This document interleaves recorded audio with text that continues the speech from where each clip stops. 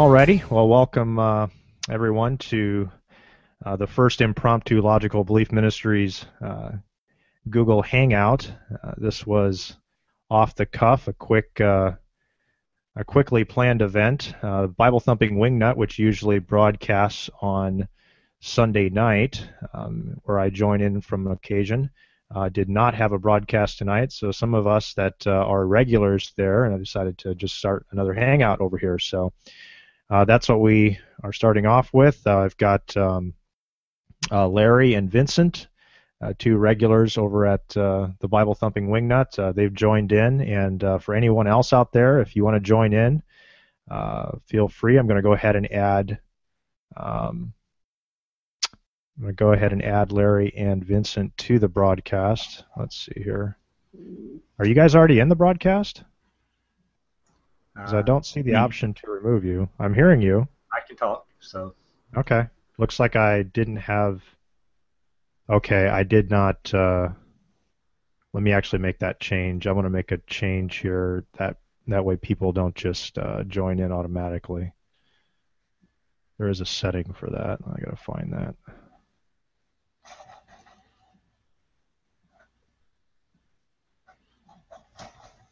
Okay, there we go.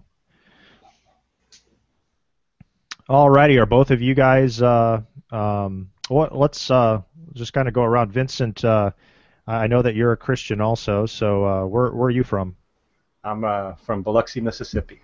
Okay. I am a Reformed Baptist. So. You're a Reformed Baptist. Okay, well, welcome to the club. What about you, Larry? Are you what's your flavor? Yeah, I'm also a Reformed Baptist. I actually attend a dispensational Baptist church, but we get along well. Okay, yeah. So you would probably fall down the line of the MacArthurite flavor of Reformed. Yeah, that would be. I'm the church I attend would be right alongside, right along with the MacArthur. Yeah. I do lean more towards 1689. Yeah, covenantal. Yeah. Yep. Yeah, that's where I lean to. I would call myself baptismic covenant theology. I'm not dispensational, but I do have a lot of appreciation though for MacArthur and his ministry. I'm tremendously appreciative of him. In fact, he is one of the people that really helped. Once I became Reformed, he was one of those that really helped me refine my understanding of Reformed theology and just biblical exegesis and things like that. He's really one of the few men out there that are just willing to take a stand on what Scripture says and not really compromise. One of the few, especially in such a public light. Yeah, Vincent, you mentioned you were in Biloxi. Did you say? Yeah, I am. Actually, right before the broadcast, we were talking about I'd spent some time in the military, and I actually did my tech school at Keesler Air Force Base. Oh, yeah. No Keesler will. Yeah. Had a lot of friends come and go through the years because of the Keesler. Yeah. So how long were you here? I mean, you were here for a little while? Yeah, it was about 3 months, 3 or 4 months I was there. I forget how long the schooling was, but... Yeah, it's funny because I grew up in North Dakota, but probably the coldest I ever been was in Biloxi. It was like before the sun was up, and just all that moisture, and the wind was cutting through, and I was freezing cold. We have 100% humidity most of the time, so yep. You're not used to it. It gets you in the heat and the cold. Yeah, I didn't expect that in the cold. I thought those took me by surprise. Yeah, there's a big difference between humidity or cold when you got high humidity and dry. Yeah. Big difference. There's a major bite to it. You don't realize that until you experience both. I'm originally from northern Indiana, so up close to Michigan, so okay. I've ran into it. So I'm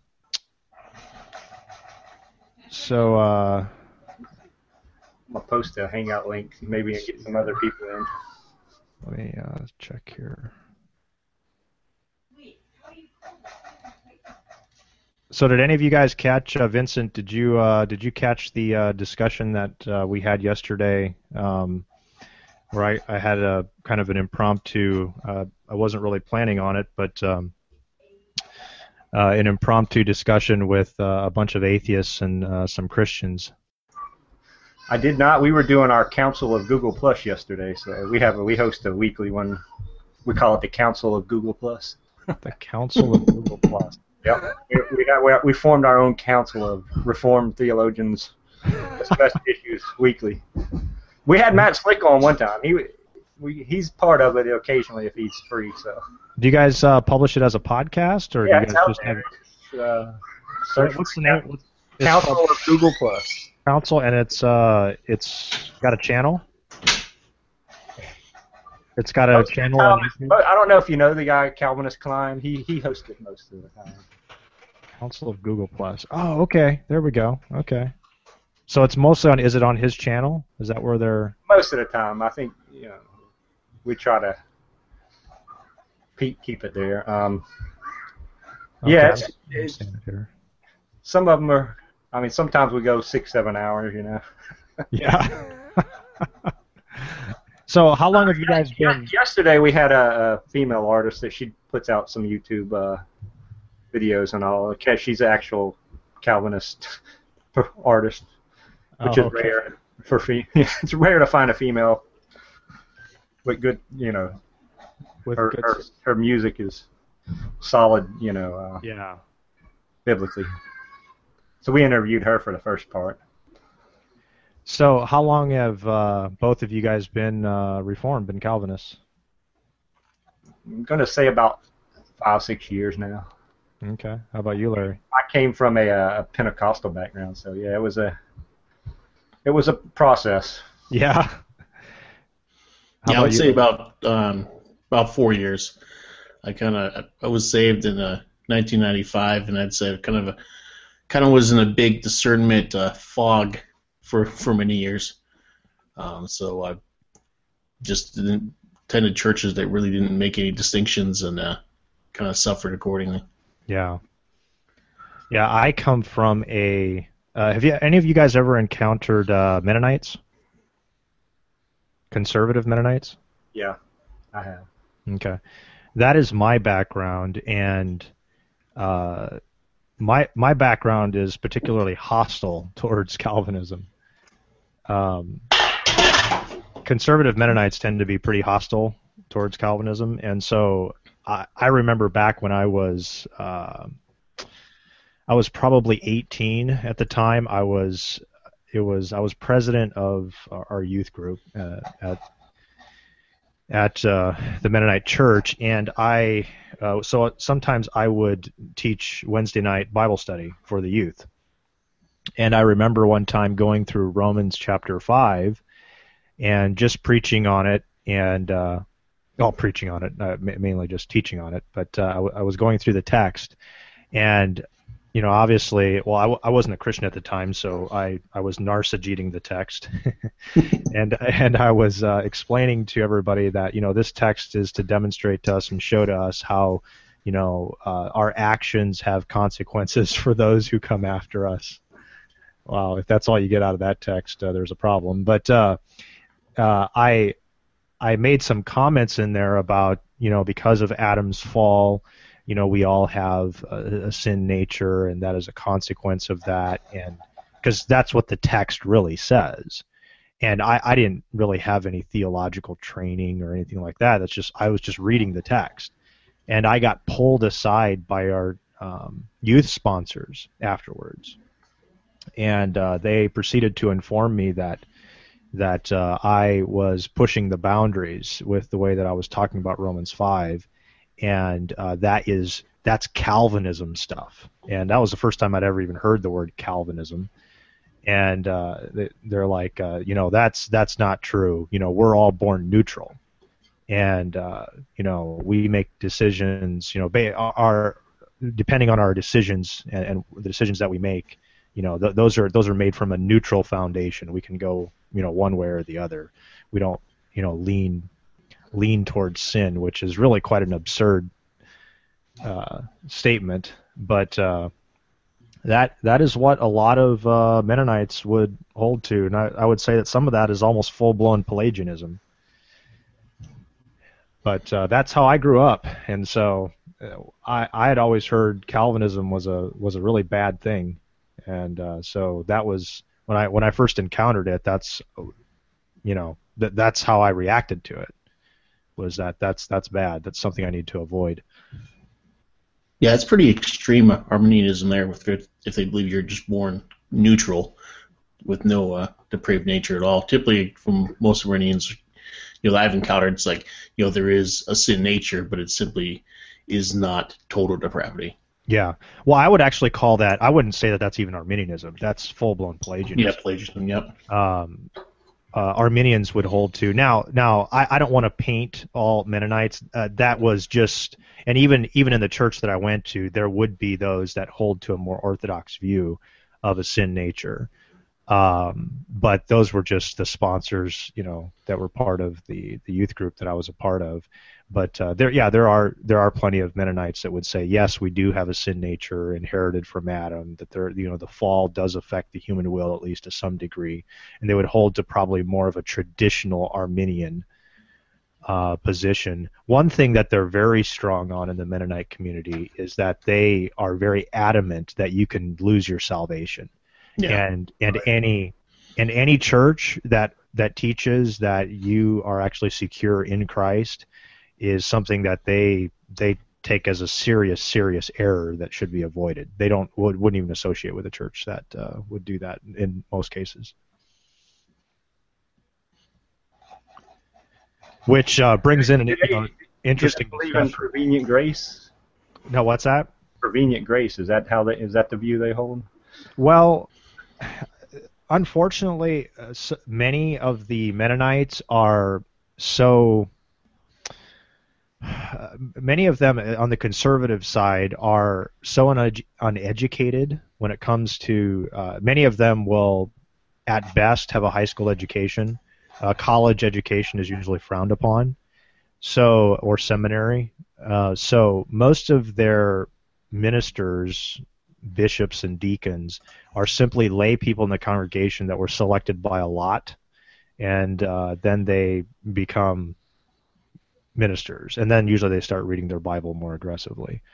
But up until that point, they don't have any sort of formal training. So if you would ask most Mennonites, do you believe in prevenient grace, they would look at you cross-eyed. They wouldn't even know what you're talking about. I see. Well, actually, I don't doubt it. Even in the general churches you usually go to, most people really wouldn't have a clue on half the terms we use. I never even heard Arminianism or Calvinism until, like I said, about 6-7 years ago.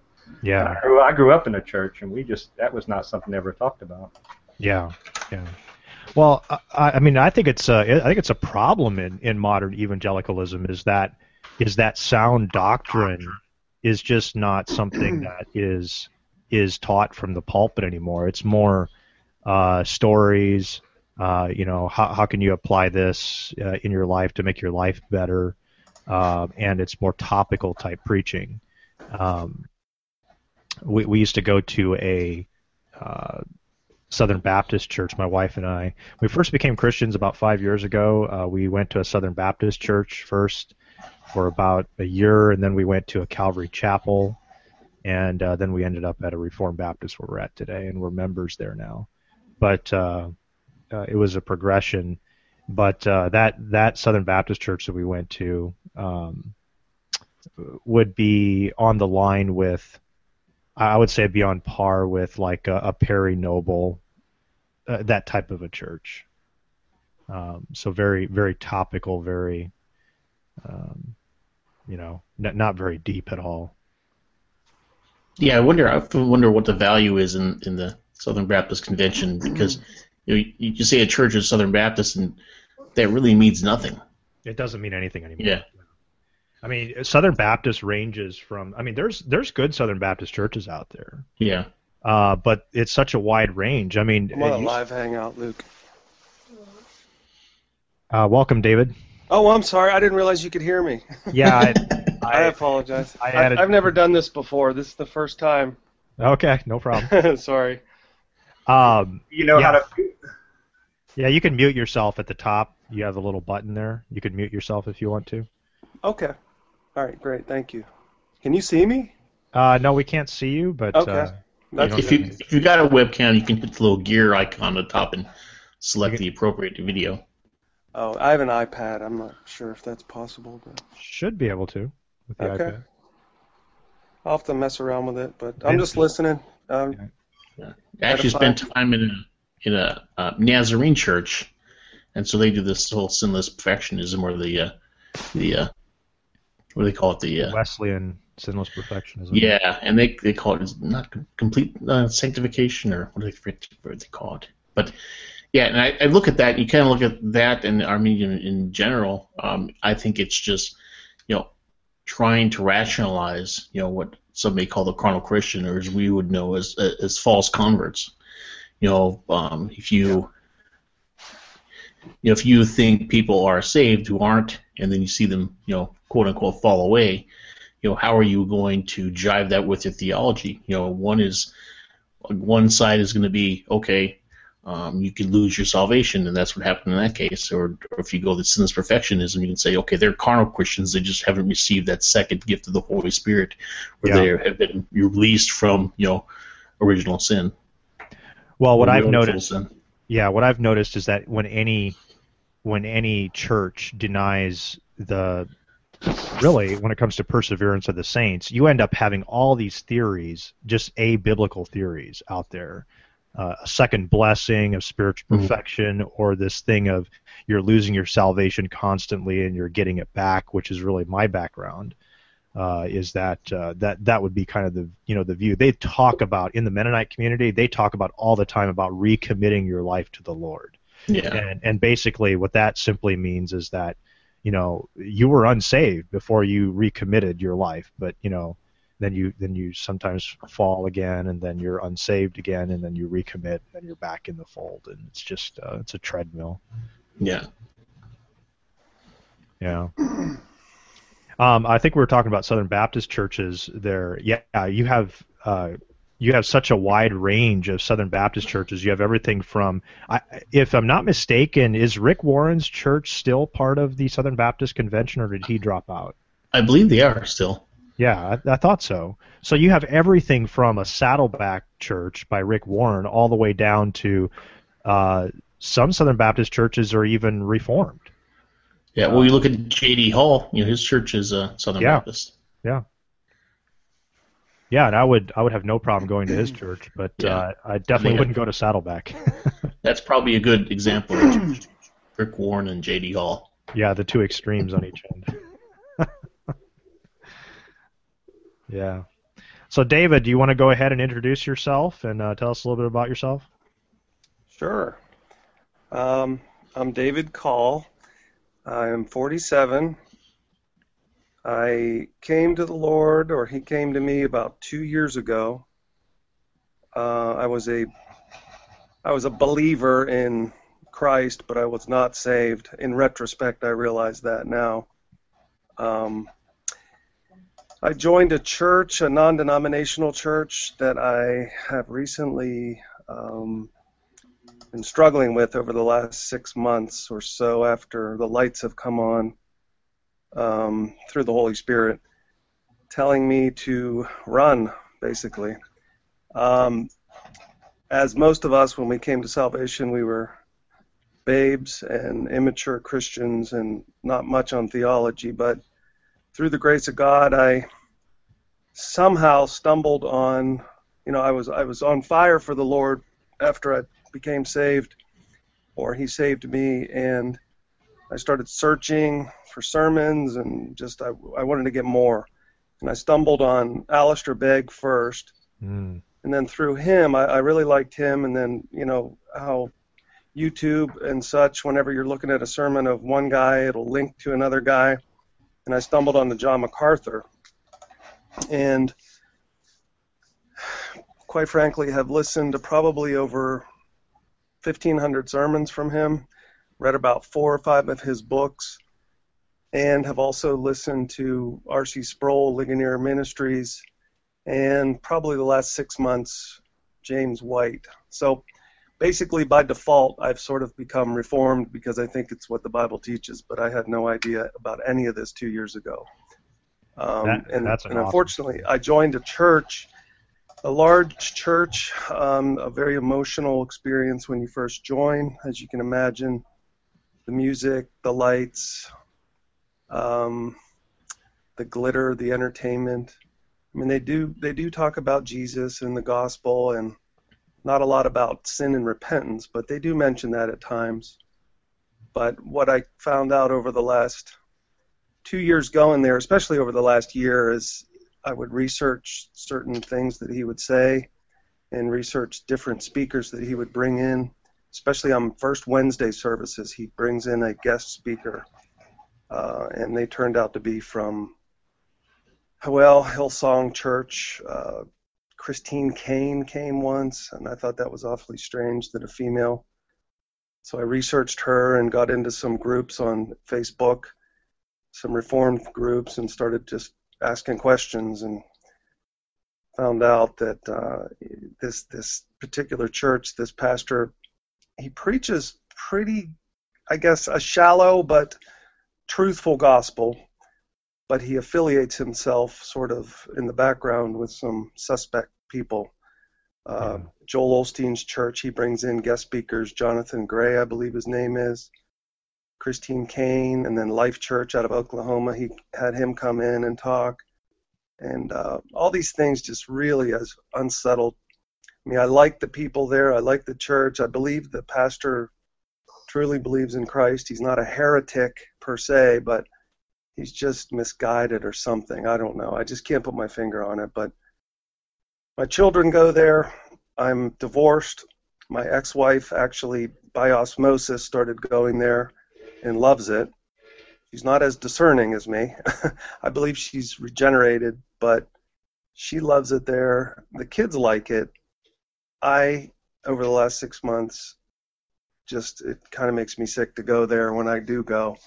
But I've been going nonetheless to sort of correct the errors that I think are happening and be a shield for my children. But I've come to the point now that I'm going to leave and probably go to I'm looking around right now at Reformed churches, whether it be Presbyterian or Baptist. It doesn't matter to me because I'm not that big on eschatology, and that really isn't a huge matter to me. It's the gospel, the true gospel, that matters to me the most. So I'm just grateful. I love talking about theology, anything Christ, and talking with brothers in Christ, because I don't get too much at the church that I go to now. The small groups that I have participated in is very shallow, and some of the stuff they use is very questionable. I always feel like the legalist, sitting in the corner going, this is wrong, even though I'm not a legalist because I just want truth. But I get the opinion or impression that that's how they view me at times, and I need to be more graceful and loving in my reproof, I guess, if you were to say. So it's just a dilemma. It's a learning experience. I've been blessed. I mean, I'm so happy that I didn't fall into some heretical teaching that I was blinded by, but I've been sort of groomed by MacArthur, Sproul, James White, Paul Washer. Those guys have edified me, and I know that's not how you're supposed to do church over the internet, listening to sermons, but that's what I've been doing for the last 2 years, and I'm so grateful for technology. Yeah. Well, I think Vincent wrote Common Theme on the side. I completely agree with that. You basically summarized my wife and I's story. Really? Ours goes over a period of time also, but we ended up where we're at today with a Reformed Baptist church. But I will tell you that right now, with what you're feeling, with the fact that you're not finding a lot of fellowship within the church that you're going to, is something that you're not going to realize yet until you have it. Yeah. That is tremendously important to actually have that, more than just hanging out in a Google Plus hangout with some fellow solid Christians. Is that is go to a church where you can be edified, you can be encouraged, and you're not constantly. The last church that my wife and I were at, we had the same thing where we were often looked at as we were looked at as the legalist. We were looked at as those who always simply seemed to have a problem with everything. Yes. And it was because it wasn't that I was sitting there, I was pushing my Calvinism down people's throat. I was dealing with issues that weren't even Calvinistically related. Exactly. Basic repentance and sin. I mean, acknowledge that church discipline, things like this, that are never, ever brought up, ever. And one of the big ones at the last church we were at was just taking the stand that Roman Catholicism doesn't have a biblical gospel. Oh, is one of those things that one of the reasons why we were actually part of a Bible study group that it started off. I was the teacher for a Bible study group at our last church, and then that group dissolved because the host family, the husband actually got cancer and passed away, and so that had kind of dissolved. We didn't have a place to go, so another group of us just kind of got together and we started going through actually a really good study by Gary Ezzo, How to Raise Children God's Way, I think is the name of that study. And just a group of us, but there was such egregious errors. One of the people in the group, I had to stand up and say, for example, that homosexual marriage, is take a stand that is not biblical, and a Christian should not because one of the members was saying, oh well, I think it's not I think it's a sin, but I support their right to get married. Yeah. And so I had to take a stand on that, and it was that, and then the next thing ended up being Roman Catholicism. And then it was one of the last Bible studies we were at. They found out that I was a Calvinist. They didn't know prior to that. And because it wasn't something that I'm just running around just saying, I'm a Calvinist. So he found out that I was a Calvinist because I had asked a question. We were sitting around a table, and I asked. I just said, hey, I just got a question for everybody in the group. Just curious, do you guys think, what do you think the atonement of Jesus Christ accomplished? Did it make salvation possible for people if they met certain conditions, or did Jesus actually save people from their sins, or did he simply make it possible if man meets? And they all, to a man, every single one of them said, well, he made it possible if we could be saved. And so I went to Colossians 2:14 and I just read it. And I said, it says he canceled the record of debt that was against us, nailing it to the cross. And I said, so according to Colossians 2:14, it says that he actually canceled the record of debt against us. And one of the women popped up, and they didn't hardly respond to it. They just said, one of the women popped up. She goes, I think that's Calvinism. And I said, well, it might be. And then one of the guys said, do you believe in limited atonement? And I said, yeah. I said, actually, I do. And he got actually kind of upset. And he got upset at me. He said, we need to talk. And so I said, okay. I said, I'm willing to talk. He came the next Bible study. He had a stack of like 30 papers printed off from the internet. And we started talking about the atonement, and they were not happy with me at all. And they ended up kicking us out of the Bible study. Wow.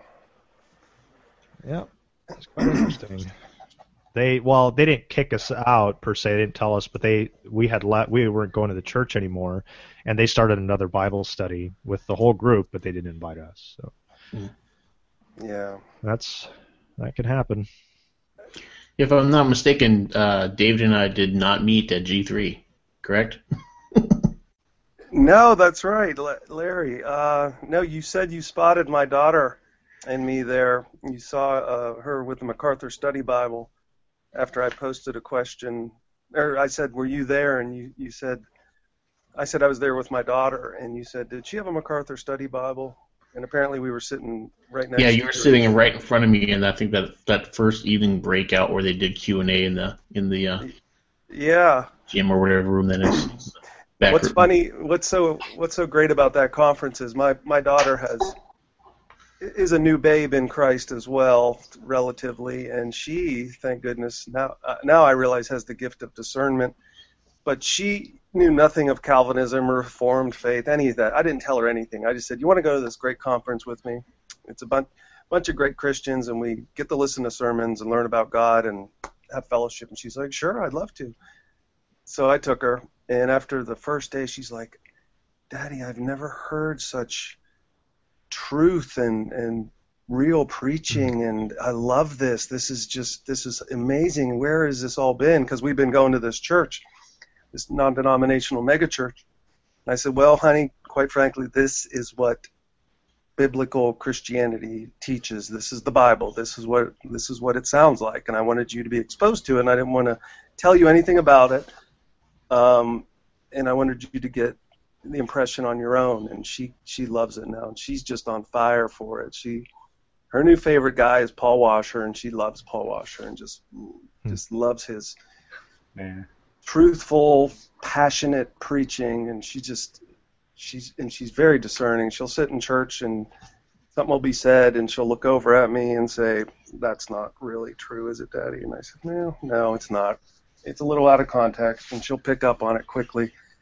But my 13-year-old daughter's about like that. She listens to a lot of stuff I do, and we're in church or somewhere, and they say something that's not quite right. They said she picks up on it quick. Yep. How old is your daughter, Dave? She's 15.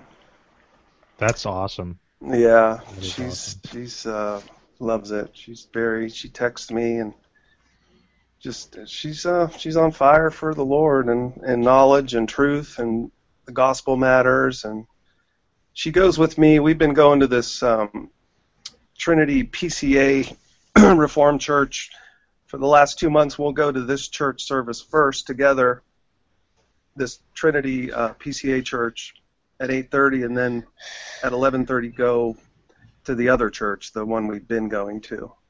And she really likes the differential, and she sees it. It's black and white when you go to both. But I don't want to be divisive, especially to my ex-wife. She's very happy, and I don't want to get into, well, the kids aren't going here, because it is her call. It's in the decree, the divorce decree, where they go. But, I'm just grateful that she's no longer a Roman Catholic, because we were married in a Catholic church. We went to Catholic church. I wasn't ever converted. I was a Presbyterian since birth, but I just thought, well, it's the same God. That was the depth of my Christianity, is I just said, it's the same God, same Christ. What's the difference? So I went to Catholic church for 14 years while we were married, and then when we got divorced, she, for some reason, God drew her out of the Catholic Church, and she joined a Baptist church. And I'm so grateful that my kids and her are not Catholics. I mean, it could always be worse. They could be in an apostate religion, which I believe Roman Catholicism is. I think those are the hardest people to evangelize, I believe, because they believe they're the most righteous, and they have the religion the total right way, and we're all heretics. But easy believism and these mega church entertainment centers aren't, in my opinion, as bad. If you were going to put somebody in a place, it's not as bad and not as difficult in getting them out of there. It's up to the Holy Spirit anyway. All of this is up to the Holy Spirit, not me. I can impress upon people the truth, and that's all I can do is expose them to the truth, and the rest is up to God for Him to move in people. So that gives me comfort, especially being a Calvinist. I think it's so much more comforting being Reformed, because it's not all up to us, whereas an Arminian thinks everything's up to them, and they have to be as persuasive as they possibly can to get somebody to do something for their salvation. All I can do is offer them the truth of the gospel and leave the rest up to God, and I'm comfortable with that. If you don't mind me asking, is there any potential for reconciliation if your wife is now, if you believe she's a Christian? Well, there always is. I've prayed about it. I haven't really pursued that. We are friends. We're very cordial to one another. We share the kids whenever. We have an open relationship with the children. But I haven't really, I prayed about that. I'm not going to push anything on my agenda.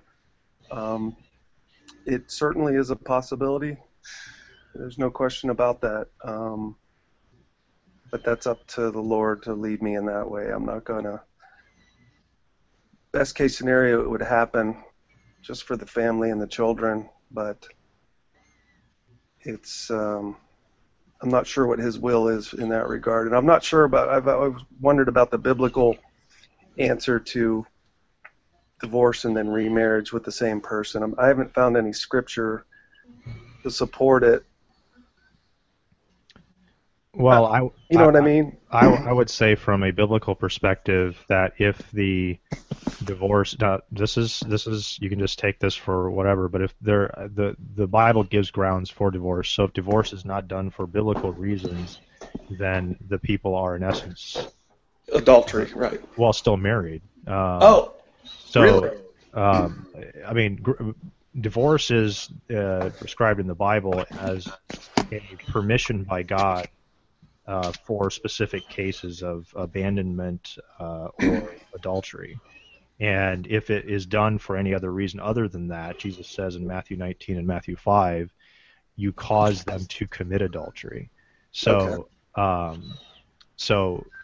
And I don't know, maybe Larry and Vincent, you guys have some thoughts on this too, but that's my position. I think what the Bible says on this, and I've done a lot of studying on this because this is something that kind of strikes home with me too. I come from a conservative Mennonite background, which teaches that any divorce and remarriage at all is adultery. They would actually tell people that are divorced and remarried that they need to separate that marriage, and because it's living in adultery. I reject that. I don't believe that's biblical at all. But I've done a lot of studying on this because my wife was divorced quite a few years before I met her. This is my first marriage, but it is her second. Okay. And so I did a lot of heart searching and stuff because I come from a background when I became a Christian.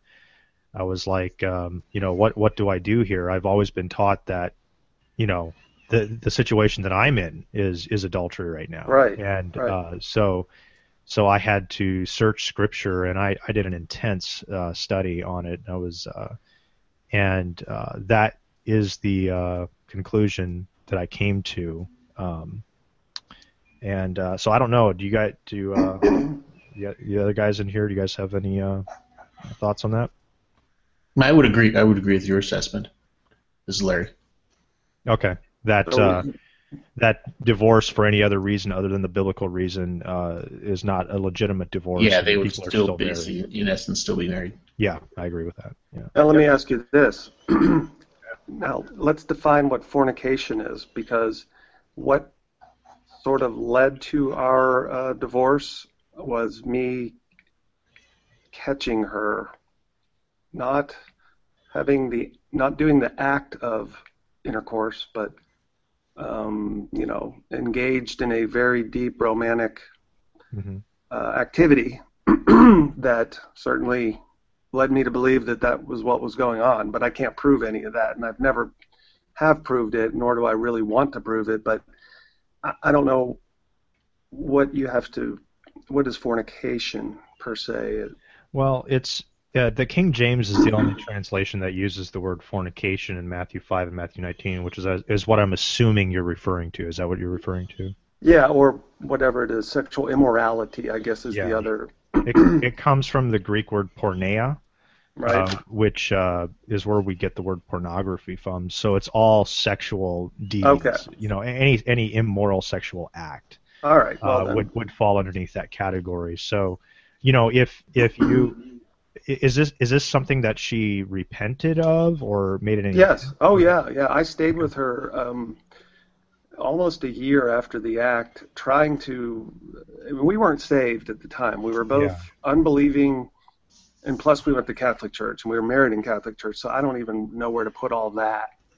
As far as a true godly marriage, it certainly wasn't. We were unbelievers, although we thought we were both believers because we went to Catholic church.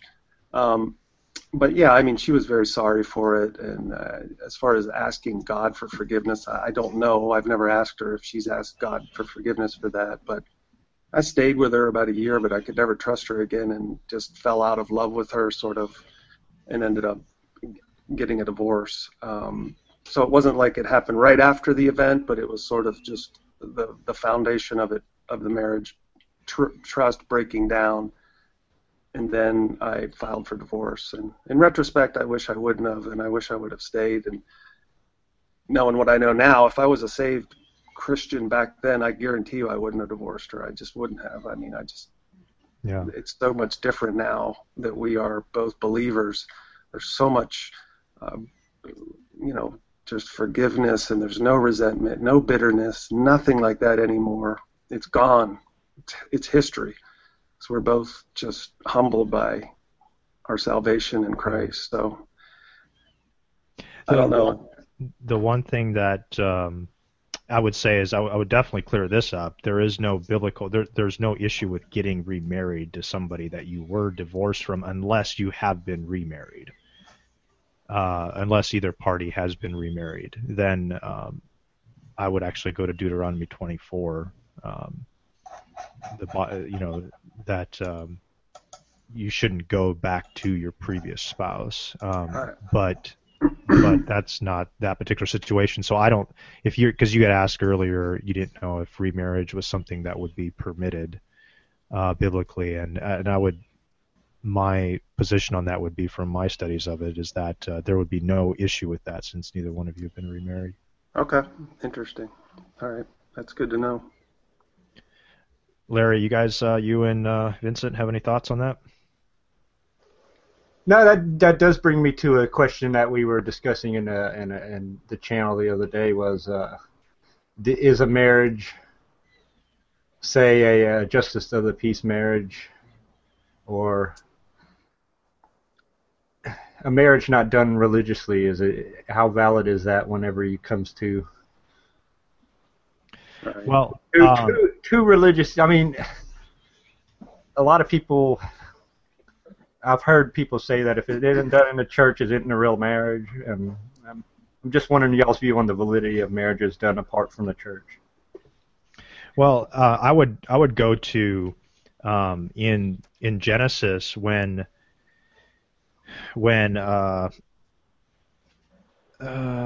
Abraham sent his servant to find a wife for his son Isaac. It says that he brought Rebekah, back, and she went into his tent and became his wife. So I think marriage is within whatever culture, whatever the method within that culture is to demonstrate a permanent commitment to somebody. I think that's respected before God. That's why there is marriage in all cultures, because this was something that was established by God, back in Genesis. So all cultures have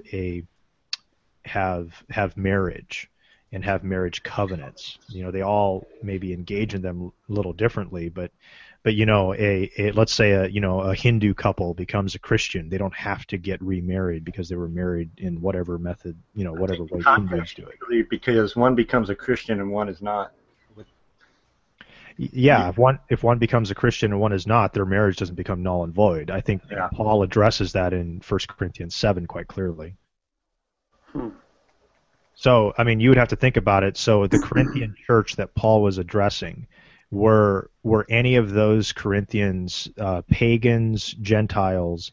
Were they married in any sort of Jewish religious setting, or were they married underneath Roman law?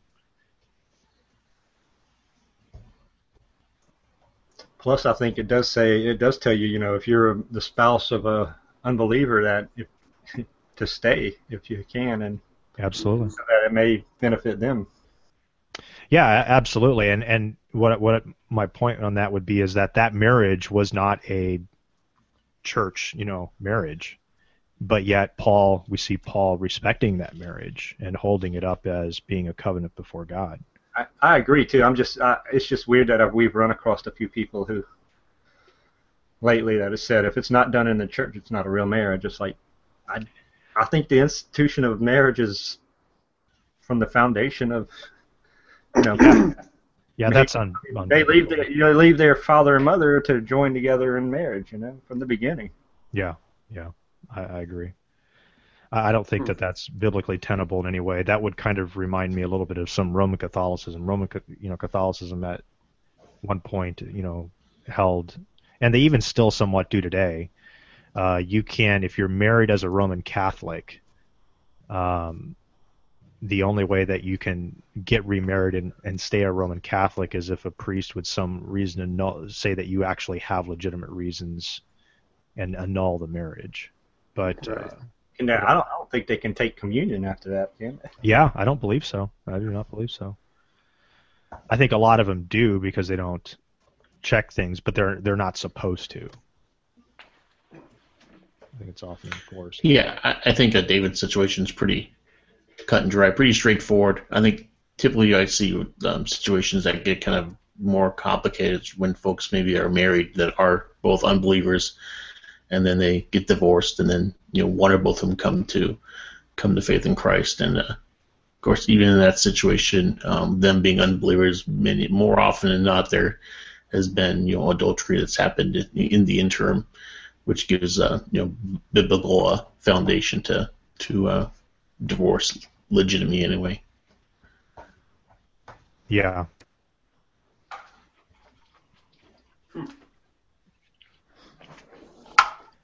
Well, hopefully that was a little helpful to you. Yeah, that was very good. Thank you.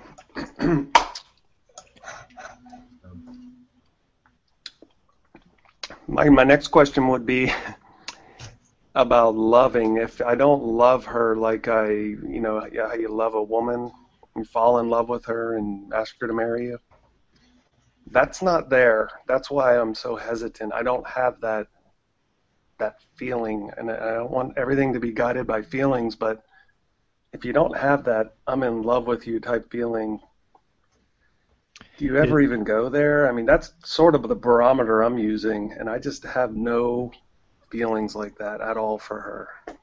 I mean, is that a biblical requirement? No, that's what I'm saying, but I agree. I mean, I understand what you're saying. No, it's not. I mean, I guess it's not. You don't have to be in love to be married. I see. Maybe this would be a good discussion to have. What are your thoughts, Vincent and Larry? What would be the biblical definition of love? And I'm saying this because this is something I've had to grow in myself. Is from a cultural perspective, from especially a postmodern culture, but just from a cultural perspective, how does our culture define love in comparison to how does the Bible define love? Any ideas on that? Well, I would say on that our culture defines love basically things that you're smitten with, or you have that you covet, or you have an affection for, where biblical sexual desire would be basically a sacrificial love, where you would sacrificially support and do service to an individual regardless of what your emotional feelings may be. Yeah. Mm-hmm. I agree. I mean, plus, we're commanded, to love our wives as Christ loved the church. Be willing to lay down our lives, and it has no bearing on your feelings towards your spouse. Yeah, I mean, it's the command to do irrespective of your feelings. Well, and as a Calvinist, we understand that there was the eternal covenant between God and the Father and the Son, and that God gave the Son a particular people, and they were a covenant people joined in covenant to God. And so it was a commitment. I think biblically love is defined as a commitment, as saying I will stay true to my covenant. I will stay true to my promises and my commitment, and that's what God does. And because Jesus stayed true to his covenant with the Father, first of all, it's that love between the members of the Trinity which results in our salvation, and then his love to us as the covenant people of God is what drove him to the cross. He stayed faithful to that commitment and to that covenant. And so I think that is what we define biblical love. I don't know if Jesus necessarily had, warm, fuzzy, emotional highs about us going to the cross. I think it was, I think it was a commitment. I believe that's what it was. I would agree. I would say, I've been married 20 years now, and there's times that you're gonna have to. You're not always going to be in love with your partner. So, I mean, people get on people's nerves at times. So I had to come to the realization that my role as the husband has nothing to do with either how she feels about me or how I'm feeling about her at the time. I have a duty to do, and I've been given this by God, and I can't let emotions dictate whether I do what I'm commanded by God to do or not. Well, and what does Jeremiah 17:9 tell us about the heart? It tells us that our heart is desperately wicked, right? Yep.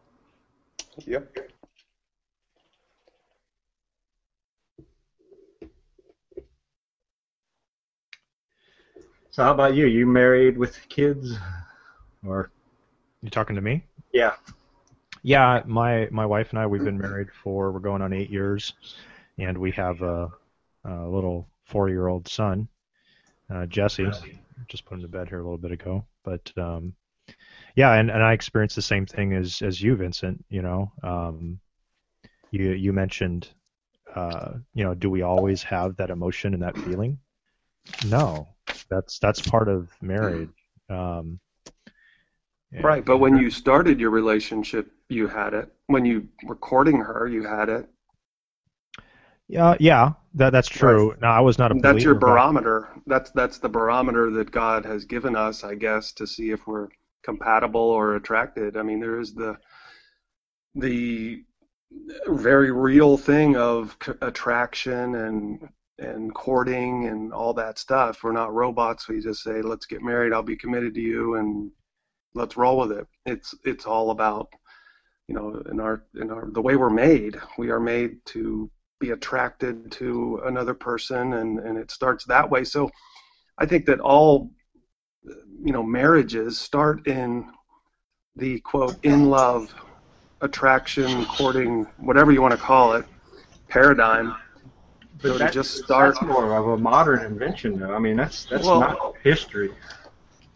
Okay, I agree. There were arranged marriages back in the Old Testament, but so let me ask you this question. So let's say I put on, I become very inactive. I put on 150 more pounds than what I have right now. My wife, looks at my rolls, and I'm pretty disgusting. So she's like, I'm not attracted to you anymore. Is that grounds for her to? No. I'm talking about the beginnings of. I was commenting on how you guys are talking, about after being married, and you have days where you don't, get along. You have bad days, and so on and so forth, and it's a commitment. And I agree with all of that completely. But I'm talking about the initial part of courting and being attracted to somebody, and that's how marriages start. They don't start in the middle of, I want to be committed to you, and there's more to it than just plucking out the middle of a marriage and saying this is how it should be. It's a commitment. They start with attraction and whatever you want to call it, the feelings of love or falling in love or whatever you want to call it. Well, the one thing, that's human nature. I agree with that part, but here's the thing: the reason that most of our marriages don't go much beyond marriage break apart. I mean, a high percentage. I don't know what the percentage of them is, but a high percentage of them break apart shortly after people get married these days, and that's because that's all there is.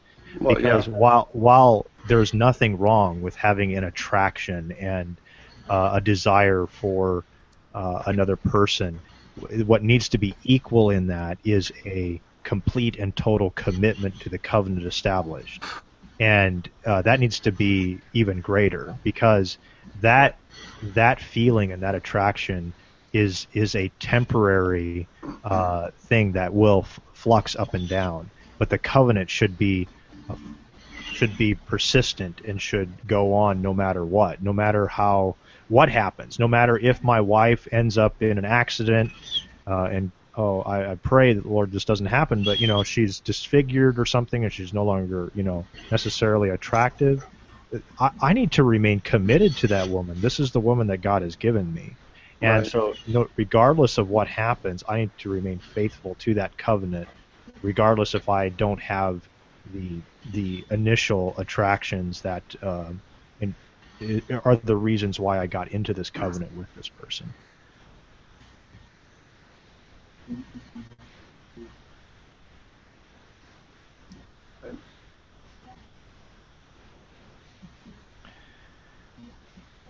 So any other thoughts anybody else have on that topic, or you guys want to talk about something else? I think we probably could go to something else, or else we'll probably never get David on another call. Yeah, that's true. That's true. What else about your life, David, can we dissect? Can we pick apart? Yeah. Believe me, I'm open for anything, but Here. Don't ask me to share anything personal, because you guys can pick apart too. So David, did you register for G3 for next year already? I haven't yet. I'm going through some issues financially, and I have to plan very carefully about things. Yeah. But I told my daughter today, Morgan, because she asked me when it was, and I told her it came out for registration. But we're going to find a way to go. We haven't registered yet. Yeah. We'll probably do a late registration. The last one I went to, it turned out great. I was going to go a week before because I was able to get off of work, and I went to try to get tickets, and it was sold out. So I posted a little message on one of my Resting on the Five Solas group if anybody had tickets, and it turns out somebody couldn't come from New York because of the weather, so they gave me one of their tickets, and then my daughter took it on her own initiative and called the conference and talked to Josh, believe it or not, and he said, just come, we'll find a way for you. So we went, Yes. and it was wonderful. So what are your thoughts, everybody that's in here, on these different conferences and things like that? In relation to the local church and all that. What are your thoughts? Are these conferences good? Is there an issue with them, or how do you guys view them? Well, I think they're much like listening to sermons online and so forth. They're supplementary to the primary relationship and authority of your local church. I was greatly blessed by the G3 conference, and being able to sit under a lot of that teaching is amazing. But at the same time, you certainly can't replace ecclesiastical authority and the fellowship that you get at a local church level.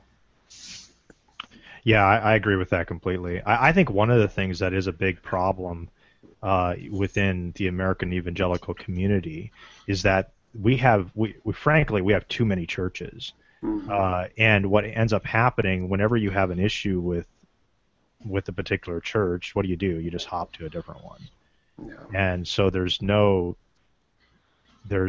church discipline anymore. In fact, a lot of churches, I think, are afraid of church discipline because they're afraid they'll lose members. And so I think it affects.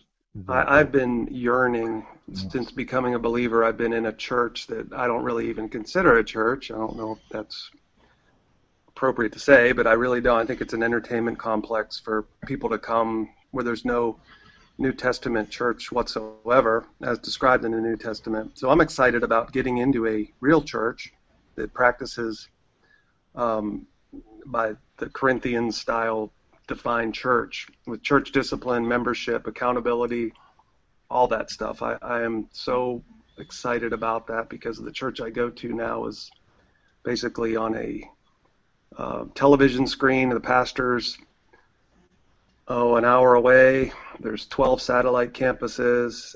I've never met the pastor, but they have these associate pastors at the church that sort of act as the surrogate pastor, but they really don't enforce any.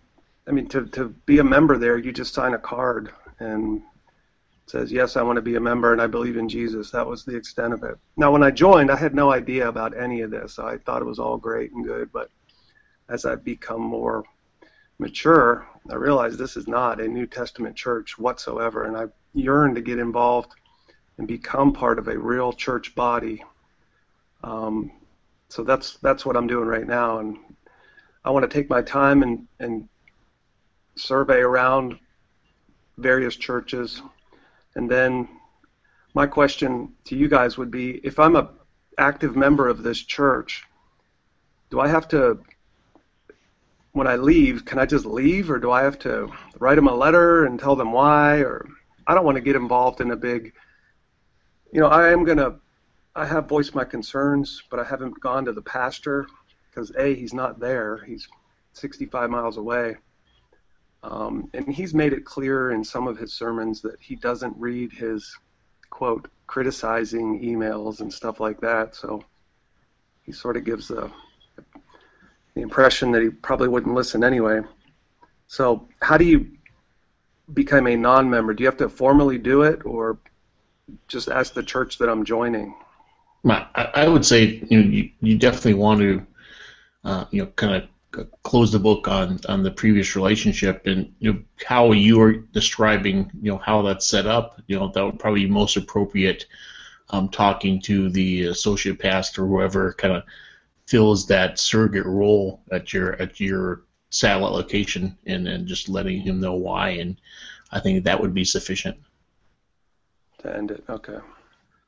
Yeah, I would encourage you to talk. I mean, we did. The first church we left, we didn't, but we weren't very mature Christians at the time. But the Calvary Chapel that we left recently, I talked to a lot of people before I left. I tried to be, I was very appreciative. I told the pastor there that I really appreciated his teaching, and that he had been a tremendous blessing in my life, and he had. So those things were all very truthful. And he did ask why we were leaving, so I told him that one of the things that concerned me is a lot of the music that was played. I don't think is glorifying to God, and I told him that I believe that salvation is by grace alone, and that I want to go to a church that teaches that because that's what I believe. And his response was, "Well, we believe that here too." And I'm, well, that's where the argument begins, right? Yeah. So I didn't really argue with him, but I did. I had the conversation with a bunch of people. I told them, and because I didn't want to just walk out and just leave, so it took several weeks to leave. So I left. I went to the same church, Pentecostal type, where I grew up in it. So let me tell you that leaving there was very difficult. I mean, they were family, right. But after spending probably a year, discussing things with them, and you could tell that they weren't going to change. So I had to leave at that point. But it was difficult. Like I said, I grew up from maybe first grade with these people. Yeah. 25 years, and that's a very difficult thing to do. But I couldn't let my family sit under that kind of teaching anymore. Once my eyes were open and I could see the error of it, I just couldn't let my family sit there anymore. And So yeah, it was a struggle. It was a hard time, that especially the first year after we're leaving there. It was difficult. Yeah. And I think it depends, and sometimes this can be kind of a difficult situation, because if you're leaving what you think is a true body of believers, I think that you maybe treat that situation a little differently than maybe a group that is completely, heretical. Right. If you're part of the Mormon Church, Yeah. or Jehovah's Witnesses or something like that, I mean, I think the way that you leave is probably different. Right. So I don't know what your thoughts are on that, but there are churches out there that I don't think deserve the formal exit, and in the way that I did, I told them how much I appreciated them, and that there was a lot of things that were really good about the church. I just had concerns, and I wanted to take my family and my son and my wife to a place where they were edified and they were encouraged, because my wife became Reformed shortly after I did, and she is like she is the discernment queen. My wife, anytime she hears about somebody new, she is on the internet Googling the name and looking up what they say, and she tells me, she does all my discernment research for me, and it was actually her that was bothered by. I was bothered by the teaching at our last church, some of the things that came across the pulpit. But she was really bothered by the music, even more than I was, and she wanted to move on.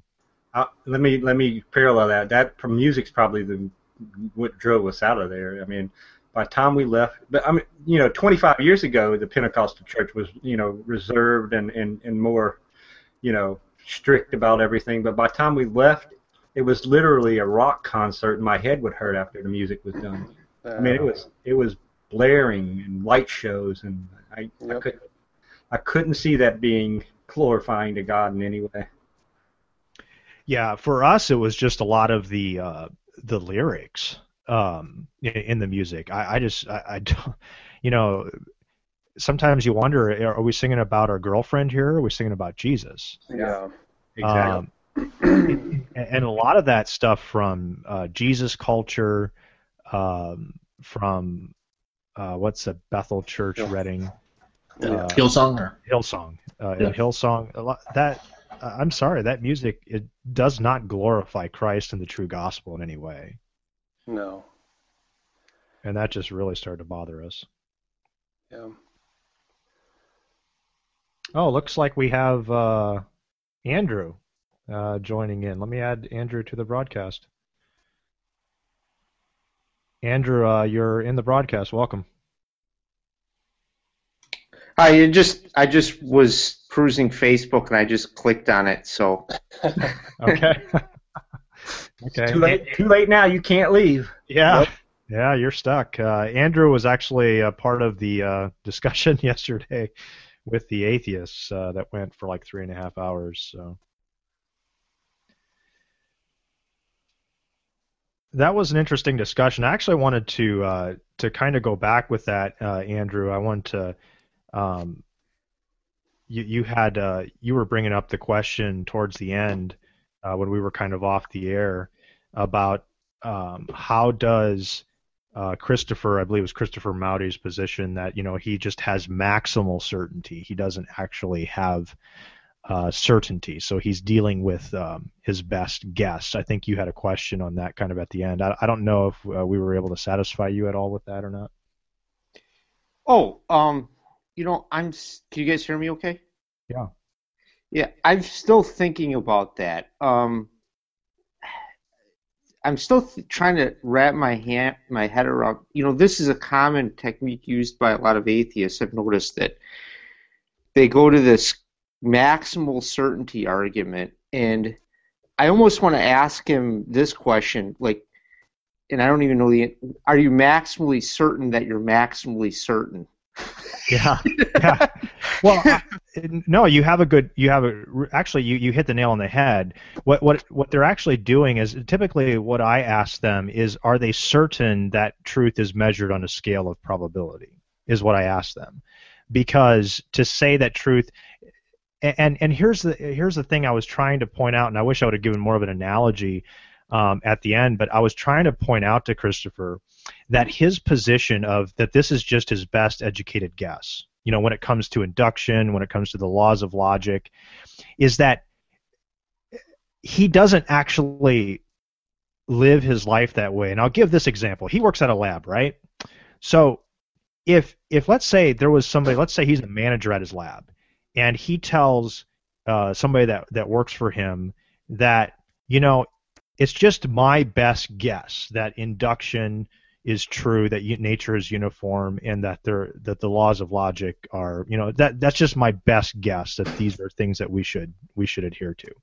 So if his employee says, okay, well, that's just your best guess. My guess is that nature isn't uniform, and that the law of non-contradiction isn't something that I want to follow, and that's just your guess. So this is my guess. So I'm going to, from now on, all my experiments, I'm just going to assume that contradictions can be true, and I'm going to assume that gravity could change any moment. So I'm going to put those types of results in my, I don't even know if it's going to produce the same thing. I'll put those into my reports and everything as my results. You know what Christopher would do? He would fire that person. And the reason he would fire them is because he can't live by that. You can't live as if that was true. Does that make sense? Yeah, and exactly. There was another thing I wanted to point out too. Is I was thinking about this I'm not a mathematician, but I've had a lot of applied mathematical training. And I was thinking about this. I think he's actually, when he uses this term maximally certain, I was thinking about this kind of today, and he defines that as 1 minus an infinitesimally small number, where 1 is, would be absolute certainty. I think he's confusing some things mathematically when he's using that definition for the following reasons. When you're talking about probability, there's a difference between probability and statistics. Probability is something that you assign a priori to an event, to a random variable. I'm not trying to get too technical, but I think it's important to understand why I think he's misusing probability, is that once the event happens, okay, in like, for example, in quantum mechanics, that's called collapsing the wave function. So we have a probability that a certain electron is going to be in a certain energy state prior to taking a measurement. But once we take a measurement, we determine where it actually is. That's called collapsing the wave function. So he was asserting that there is something called absolute objective reality. And he's saying he's forming this a priori model about it. So if after the event happens, does he have 100% certainty after it happens? Because if he doesn't, it's like he's really saying that he's affirming an objective reality, but he really isn't. I don't know if anything I'm saying is making sense, but from a mathematical point of view, it's almost like he's abusing the math of this term maximal certainty, because he wants to claim that he's making an a priori statement. So, for example, then after the event happens, let's say it's rolling a die or anything, and it comes up 6, is he still going to affirm that he's only maximally certain, that is less than 100% sure that it's 6? Well, that's a violation of the definition of probability, because probability is always something you assign a priori to the event happening. You see what I don't know if I'm making any sense. No, you're making no, absolutely, and I agree with you. I mean, when in quantum mechanics, and obviously you're more familiar with this than I am, but in quantum mechanics, we measure position and velocity based upon a scale of probability until we actually take a measurement. Correct? And we actually get the results? Yeah, and then that's called, so basically you create what they call a wave function, which is a probability density function of every place it could possibly be. Yes. Once you take the measurement, it collapses down to a particular point, and that becomes 100%. Not maximally certain, as his definition, not 1 minus an infinitesimally small number, 100%. So then after he does that measurement, is he still going to claim, well, I'm still maximally certain, i.e. not 100%, it's there? And if he is, then I think mathematically, and I could be wrong, I really got to think through this before I'd actually go to him with this argument, but I think he's actually abusing the definition of probabilities, if that makes any sense. Well, because that's how that probability is defined. You enumerate all the possible combinations beforehand, then you do the experiment, and then one becomes the result, and that becomes the result with 100% certainty. Yeah, he's making a category error, and just a rolling of a dice could be a good example. So prior to me rolling on the dice, the fact that it's 5 is a 1 in 6 probability. But then after rolling it, if it is landing on 5, then it is absolutely, it's 1-to-1. It is actually 5. So that's my question to him. Then once it hits 5, is he still going to call that, well, I'm only maximally certain it's 5? Yeah, you know? Yeah. Well, and I don't know if you heard the beginning of the broadcast, but he told me this, and so you may not have caught this, but we were talking briefly about quantum mechanics, and he told me when I brought up the second law of logic, the law of non-contradiction, A cannot be both A and not A in the same time in the same place. He said that in quantum mechanics, contradictions are true. And I said, well, from my study of quantum mechanics, I would disagree with that. I think there's things that are paradoxical. You know, in other words, we observe, depending on the observation, a particle may appear as a particle or it may appear as a wave function. But that is dependent upon the observation. The act of observing it is what interacts with the particle and is why it displays particular properties. But what I asked him is I said, okay, so then my next question for you, Christopher, is, are you then saying that contradictions can be true within your worldview? And he said, oh, well, I hadn't thought of that, and he didn't want to answer the question. So I said, okay, but you just did say that you believe at the quantum level, contradictions are true. And he said, well, yeah, but that's not at my level. And I said, okay, so why are you arbitrarily applying the law of non-contradiction to your level, but not at the quantum level? Can you give me any other reason? It sounds to me like you're being arbitrary. And he couldn't really give an answer to that. And this is really what fundamentally has to happen with atheism, is they cannot affirm the law of non-contradiction, which really collapses their argument against the Bible that they don't believe it because it has contradictions in it. Sure, and to dovetail on what you were saying there, for him to say that about quantum mechanics, I don't, well, you've heard the quote from Richard Feynman, great theoretical physicist and so forth, said that nobody really understands quantum mechanics, and nobody really does. When people talk about quantum mechanics, I don't know if we can do a whole discussion about quantum mechanics, but what happens is we're able to build a bunch of mathematical models, okay, based on, like, for example, the Schrodinger equation, which is a differential equation that describes potential and kinetic energy and the relationship between them. And we're able to build up that model, and then we create a probability density function. But the thing that happens, and I'm getting very technical here, I apologize, but the thing is that what's happening at the quantum level, there isn't, it's just that when you go ahead to try to measure something, the uncertainty principle comes into effect. And this is where people tend to abuse greatly. They try to pull philosophical arguments out of quantum mechanical phenomena. And that's just not true. What quantum mechanics is, in a very real sense, is a mathematical model that describes reality, and they almost confuse the map for the place, if you get what I'm saying. Yeah. Well, I think that they're doing the same thing. Have you ever heard people that completely did not understand Einstein's theory of general relativity, and they said, well, that Einstein proved that everything is relative and therefore morality is relative? Well, that is a category error of immense proportions, and I think that they're doing somewhat the same thing with what may appear paradoxical from what may appear paradoxical at a quantum level. We don't have enough of a clear understanding. We apply the uncertainty principle and things like that. We don't have a clear enough understanding. But to say that it actually is a true contradiction, I think is a category error and is also a statement out of ignorance.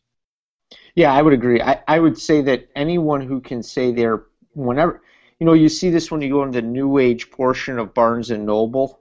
New Age section of Barnes and Noble bookstore, all this stuff about quantum mechanics and Eastern religion. It's the same stuff. They're trying to pull some sort of religious, philosophical, theological stuff out of the findings of quantum mechanics, which it's similar to, I would call it a category error. Yeah. Yeah. Hey, Larry, did you have any input on this discussion? I know you have some training in, I think, some of these areas. Yeah, I'm actually thinking I'm going to bed. Okay. Any thoughts on it, though, before you run off? No, not really. Okay. Yeah, I mean, I think you're right, Andrew. I think that they're making fundamentally a category error, and I like your analogy. I think we might need to see if we can develop that further. Your analogy of the probabilistic nature a priori to the actual result, but then taking that a priori probability and then applying it to the actual result. Exactly. That's exactly right on the head, because like, to me, the difference between statistics and probability, sorry to cut you off, is that statistics you do after the fact. So that's done a posteriori. So you run the experiment multiple times and you gather the results of that experiment repeatedly, like die rolling, and then you come up with things. Then you can create statistical metrics around that, like averages, standard deviations, etc. That's the domain or regime of statistics. Yep. And the regime of probability is when you assess or try to predict future results based on a probabilistic model done before the event. And then, so if he has this maximal certainty, and he affirmed an objective reality, right? I mean, that is one thing he affirmed, correct? Well, I don't think he can. I don't think he can justify that. He tries to affirm that, but he's going to have to collapse also on that. He thinks that he's fairly certain there's an objective reality, but if you would question him on it, he can't affirm. He believes that there probably is one, but he cannot be certain. So far in my questioning of him, he's never given me that he is certain on anything at all.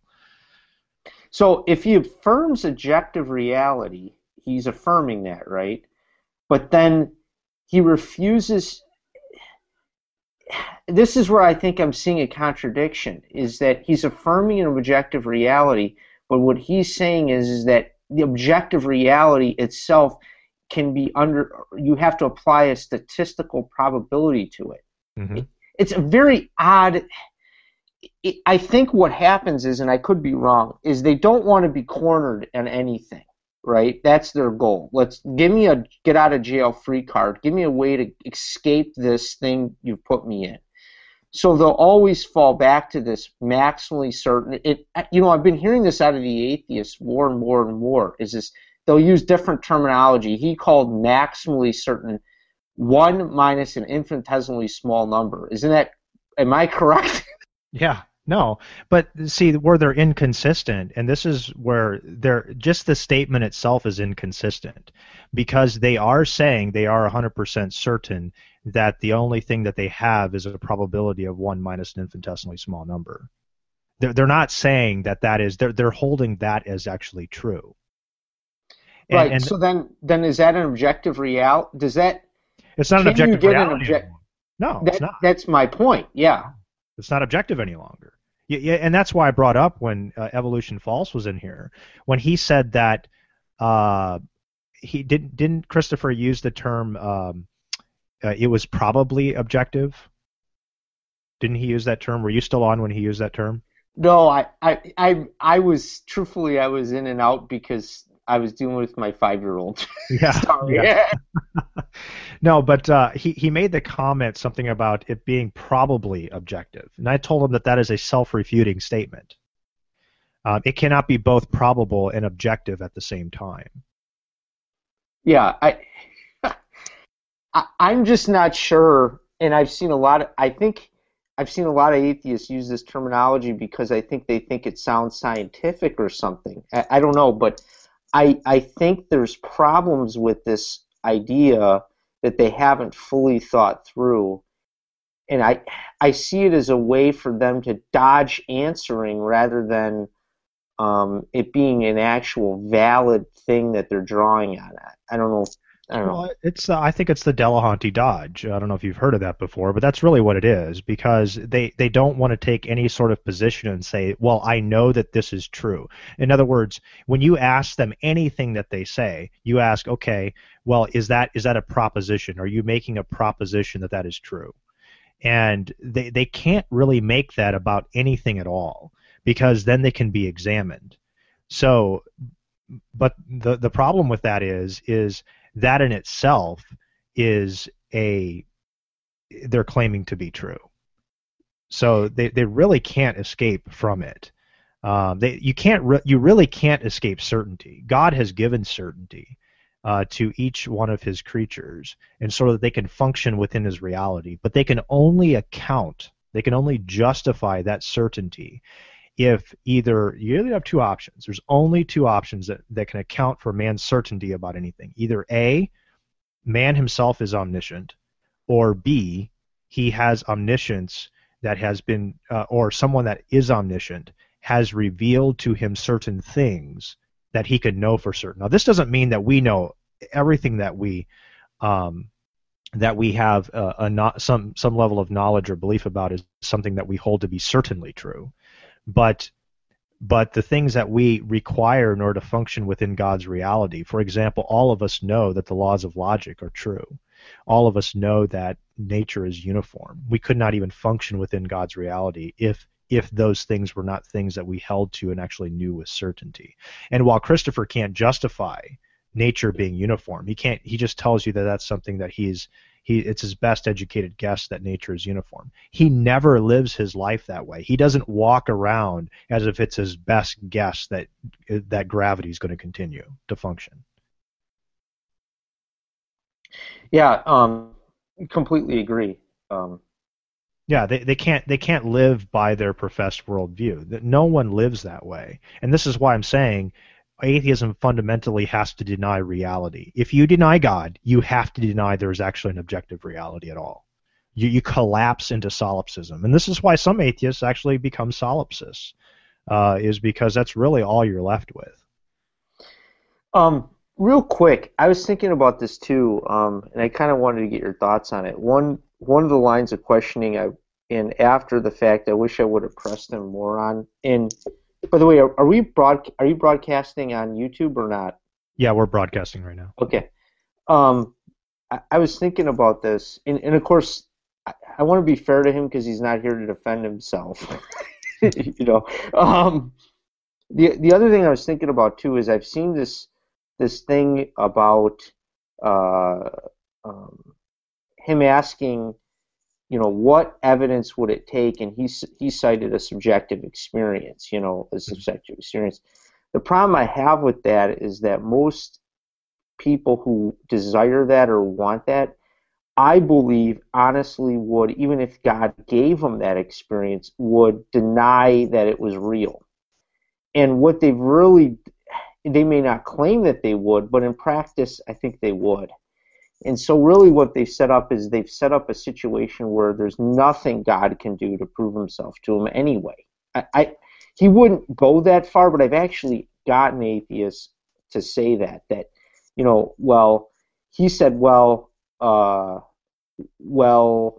I'd like to think I would believe it, but the fact of the matter is he's not giving God, not that God could be questioned in this way, but he's not even giving God an opportunity to prove himself in any way, because even if God did present himself to him with this subjective experience, we have no reason to believe that he would accept that experience as being valid.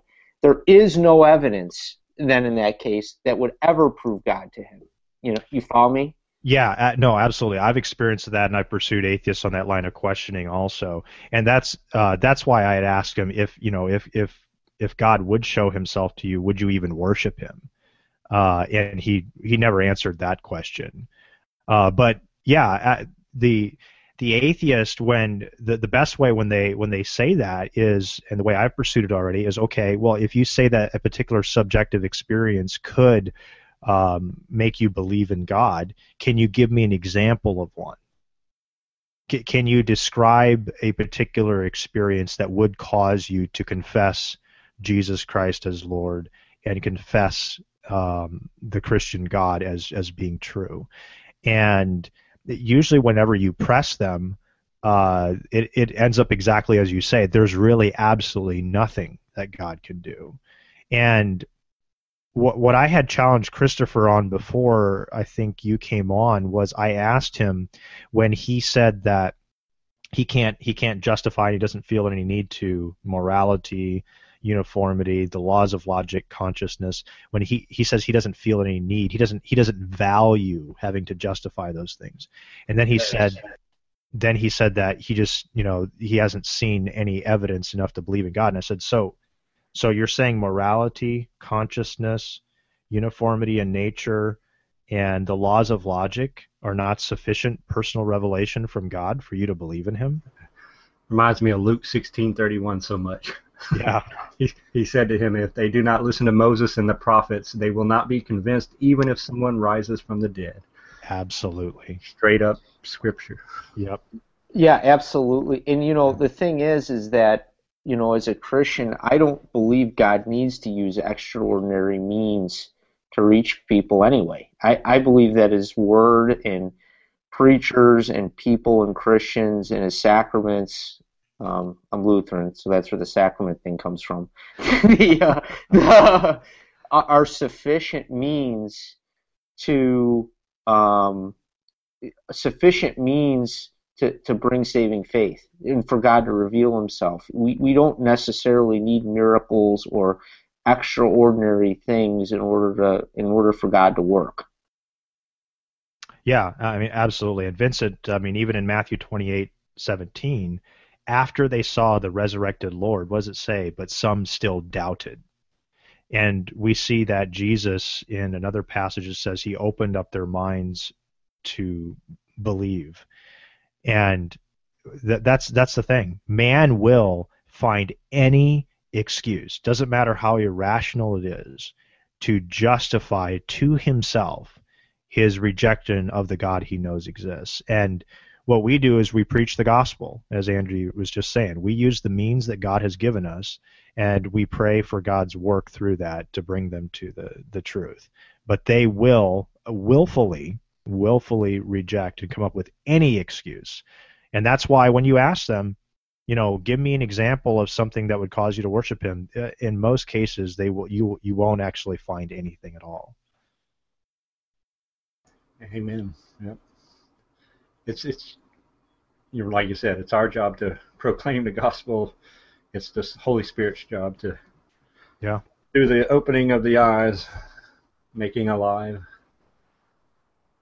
Well, and I think it's our job to I think I'm trying to remember the passage. It's in 1 Corinthians somewhere, but casting down every argument that raises itself up against the knowledge of Christ. So, we need to engage in these things. We need to cast down those arguments, but we have to realize it's not the eloquence of our arguments that convinces anyone. It's the work of the Spirit of God.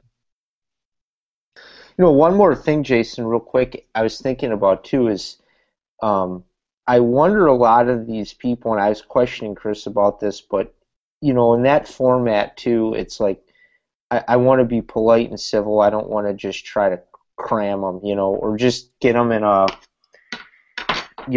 force them in, get combative, because I don't know if that is very successful or works. Yeah. But what I was trying to press is that, if he wants the subjective experience that God would give him personal revelation or so forth, or some sort of conversion experience, is he really asking God for that? Yeah. If that was necessary, why not ask and pray for that?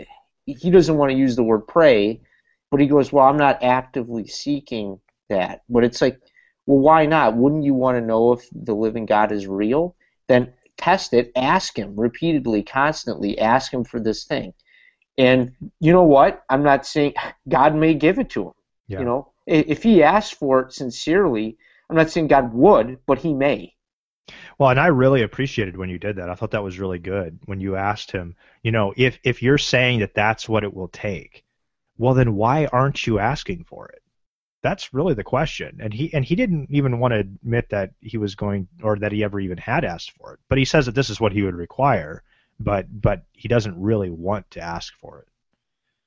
And I think as Christians, we believe God could possibly give him that. Not that God would just do it, like at pushing a button, but I think there's a chance God could. I mean, if he is real, and that's what it would take, and he's done it in the past, in Scripture, he did it repeatedly. He gave people this experience. Who's to say he couldn't give this to Christopher too? I'm not saying he would, but he could. Well, and I believe when Scripture says that everyone who calls upon the name of the Lord, who calls out in sincere petition to God to reveal himself, God always reveals himself. But here's the thing. Man does not do that, and Christopher revealed that. Man does not do that until his heart is regenerated. Yeah. And I think Christopher revealed that. I think he did. Because have you done that? You're saying this is what is necessary. Do you want to do that? Is that something that you've done? And it wasn't something that he was interested in doing.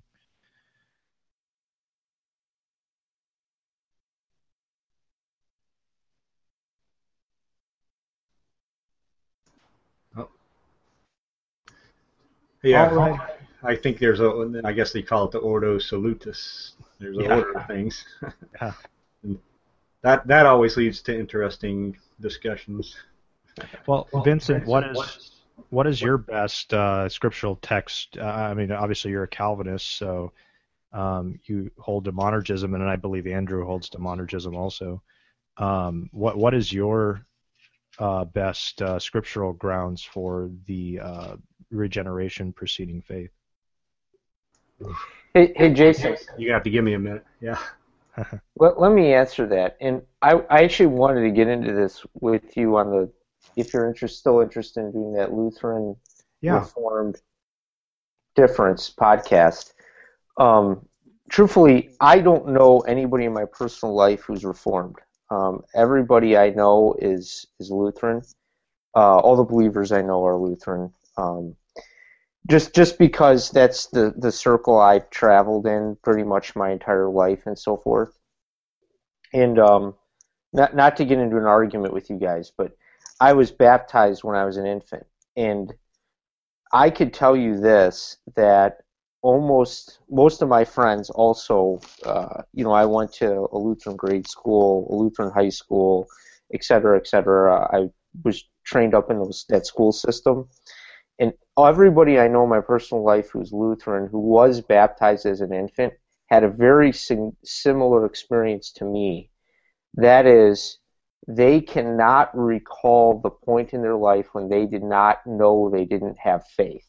Meaning, they don't have any conscious thought where they don't have faith, if that makes sense.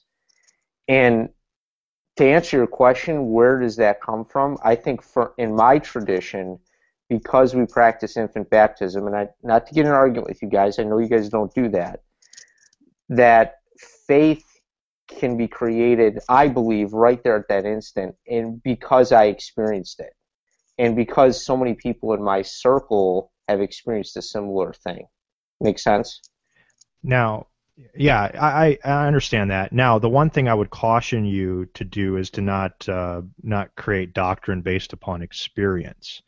But what I would say is that as a Reformed person, as a Calvinist, I don't have any objection to God regenerating infants. I think that God can regenerate somebody in the womb if he so desires. I believe John the Baptist was regenerated in the womb. So do I have any objection to God, regenerating? There's many people. James White, Reformed Baptist, says that he never remembers a time not believing. And so, do I believe that people can be saved by God at any point in time? Yeah, God's sovereign. He can do as he wills. Now, the one thing that I would not say is biblical, though, is I do not believe that regeneration is the result of baptism. That I don't think that that's biblically tenable.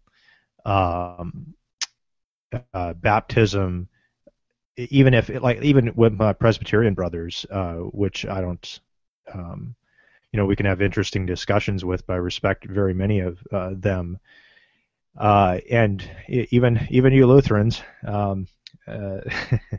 but I don't believe that regeneration is ever the result of baptism. It's an act of God.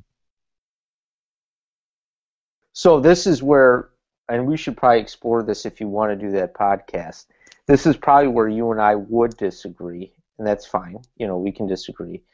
But I believe that God works through these sacraments to bring faith. He uses sacraments as a means to push grace out and to dish out grace. And I believe that baptism is a way, that washing and renewing, that bearing with Christ is definitely a way that you can that basically God can put faith into you. And I agree with you. Experience is not a place to gain doctrinally. Our sole source of doctrine should be Scripture, period. However, not really however, but I should also, I just point out that, this understanding of having faith, and people ask me, well, when were you saved? I said, at my baptism. When were you baptized? I say 1 month old. It's something that I can't, that so many people in my life, I mean, the church I go to, pretty much every single person would tell you the exact same thing. It's so universal in my church that I think there's something there. Do you believe? Would you say that every infant that is baptized is regenerated? I think that's a good question. That's a really good question. Because I believe people can reject their faith later, I believe you could possibly be regenerated, but then later throw your faith out. So do you believe that God regenerates those that he has not predestined to salvation? Good question. Let me think about that. All that the Father gives me will come to me, and whoever comes to me I will never cast out. Yeah. I'll let you mull over those, Andrew. I don't have a good answer for that. Is a good question. I do believe that there are people that fall away from the faith, and I believe the reason why they fall away from the faith is that I believe in the means of grace. Okay, strongly. That's a big Lutheran thing. So we believe that by hearing God's word and by taking the sacrament, you continuously stay in the faith, right? That strengthens your faith. And I think you can choke it off by deliberately not, you can willfully and deliberately choke it off by not actively hearing the word, reading the word, and or participating in the supper. Make sense? Yeah. I'm sure you're familiar with the parable of the sower. The seed falling on the stony ground, the thorns. Yeah, sure, yeah, absolutely. Yeah. So, as a Reformed person, I would say that the good soil is created by God. God makes us good soil, and that only those the seed, the gospel, which falls on good ground, does it actually produce true fruits of salvation. And that person is secure. They're the elect of God. They will persevere to the end. Now, does the gospel fall on stony ground? Does it fall on thorny ground? Does it fall on the path? Yes, and it can sprout up, but since it's not a faith given by God, Philippians 1:29, not only has it been granted to you to believe, but also to suffer for his sake. In Ephesians 2, verse 8 and 9, that faith is a gift of God. Okay, now real quick, Jason, what about the stuff that falls on good soil gets choked off by the weeds? Well, that there were no weeds on the good soil. If you read the parable, the only ones that got choked up were the thorny ground, got choked up by the thorns, the path. All the seeds that fell on the good soil produced 20, 40, and 60-fold. All produced fruit. Now they, some produce more fruit than others, but all produce the fruit of salvation, and those are the ones that the work of God has done the regeneration in, and because their faith is a gift from God, they persevere till the end. And that I believe people fall away from a profession of faith, but it was a mere human profession, which was not a gift from God, and because it was only from the heart of a human who had maybe all kinds of different reasons for why he professed faith for a period of time, it was not a faith that endured. And in 1 John 2, verse 19, it says, they went out from us, so it might be shown that they were not of us. They went out from us. Actually, right here. They went out from us, but they were not of us. For if they had been of us, they would have continued with us, but they went out that it might become plain that they are all not of us. So I believe when somebody apostatizes and leaves the faith, it reveals that they were never truly of us. Okay, now let me ask you two questions, and I don't want to spoil all our conversation pieces. Do you believe, do you affirm I don't really understand, I understand portions of Reformed theology, I don't understand all of it. In Reformed theology, do you affirm the means of grace? Do you affirm that God works through his word? And I know you guys don't believe in sacraments the way we do, but do you believe in the means of grace, and if so, what are those? Like Lutheranism, we believe the means of grace are God's word and his sacraments, which are baptism and the Lord's Supper only. And we also believe in what we call a half sacrament, which would be the confession absolution. So during our worship service, for example, we confess publicly, all of us believers confess publicly that we are sinners, and then the pastor up front forgives us our sins, but of course he's working as a vessel or an instrument of God to proclaim that absolution, that we are truly forgiven. Make sense? Yeah. The way I would answer that is I would just read Romans 10:14. It says, "How then will they call on him whom they have not believed, and how are they to believe in him whom they have not heard, and how are they to hear until someone without someone preaching, and how are they to preach unless they are sent? As written, how beautiful are the feet of those who preach good news. But they have not all obeyed the gospel, for Isaiah says, Lord, who has believed what he has heard from us?" So faith comes by hearing, and hearing through the word of Christ. So I think that the proclamation of the gospel I believe God uses means, but I believe the proclamation of the gospel is where faith comes from. And so I believe that's the means that the Holy Spirit uses. I don't believe that the Holy Spirit runs around and regenerates people outside of a proclamation of the gospel, which is why we need to proclaim the gospel. So I believe God uses means, but I believe that means is the preaching of the gospel. So, and this is where... Go ahead. No. I just same here. So would you see, now this is where probably you and I would disagree, is that I think baptism and the Lord's Supper, God is also, those are means by which he can create faith and sustain faith.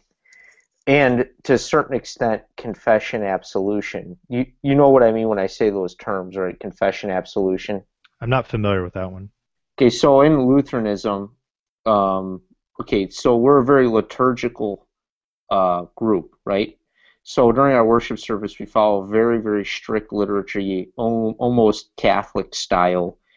And at the beginning part of the service, we all together as a congregation, we profess or claim that we are sinners and that we are, basically we're affirming that we're all sinners to each other. We use different words. There's words that are printed in our hymnal, for example, but sometimes we'll change that up and go into this sin or that sin more or with more emphasis or so forth. And we do this publicly to each other and in front of each other so that we all know that, hey, we're all sinners here. It makes sense? Yeah. And then the pastor up front will turn to us and say, we believe that he's being used by God, not that he's forgiving our sins, but God is using him to proclaim this to us, that our sins are forgiven. And so, not that we believe that is a means, but it's an active part of what we do. It's what we call a half sacrament. And then the other sacraments that we believe in is baptism. So we believe that God can save people through baptism and we also believe in the Lord's Supper. That is because, of course, we would disagree with Reformed people that we believe Jesus is really present in the Lord's Supper. Not in the same way. Consubstantiation, I think is what it's called. We call it real presence, which means that when Jesus spoke what we call the words of institution, we believe that when he said, "This is my body, this is my blood," that was not figurative language. He was literally saying, "This is my body, this is my blood." So in Lutheranism, we believe when you take the it's different than Catholicism, however. So when we take the Lord's Supper, we believe that what's present there are four things: bread, wine, Christ's body, and Christ's blood.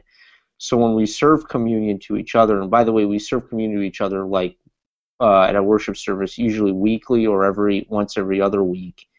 That's how important it is to us. That Christ is really there and really present. We're actually, he's coming to us in a real physical form. That he's actually in what we call in Lutheranism and what Luther would call in, under, and beneath the bread for the host, and in, under, and beneath the wine. Make sense? Yeah, I'm familiar with the doctrine of consubstantiation, or contransubstantiation, and so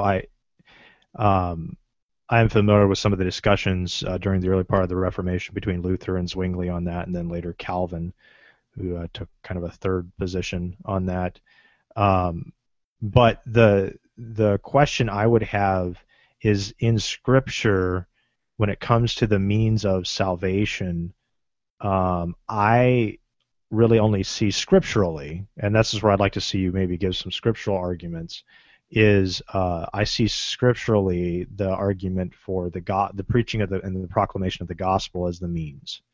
Now, I don't see anywhere where the Lord's Supper is used as a means of the Holy Spirit working in the act of regeneration, or even baptism. Well, yeah, okay, let me clarify. Regeneration probably, I got to check on this. I don't think we would think regeneration happens through the Lord's Supper. And the reason why is during the Lord's Supper, we believe that in order to take the Lord's Supper, you must already be a believer. You must already be regenerated. In fact, we will not. I belong to a fairly conservative version of Lutheranism, where we will not even serve the Lord's Supper unless you have 100% unity with us in our faith and practice and profession of faith. Basically, accept our confession 100%. We won't serve it to you. So in other words, no offense, Jason, but if you came to my church, we would not give you Lord's Supper. Yeah.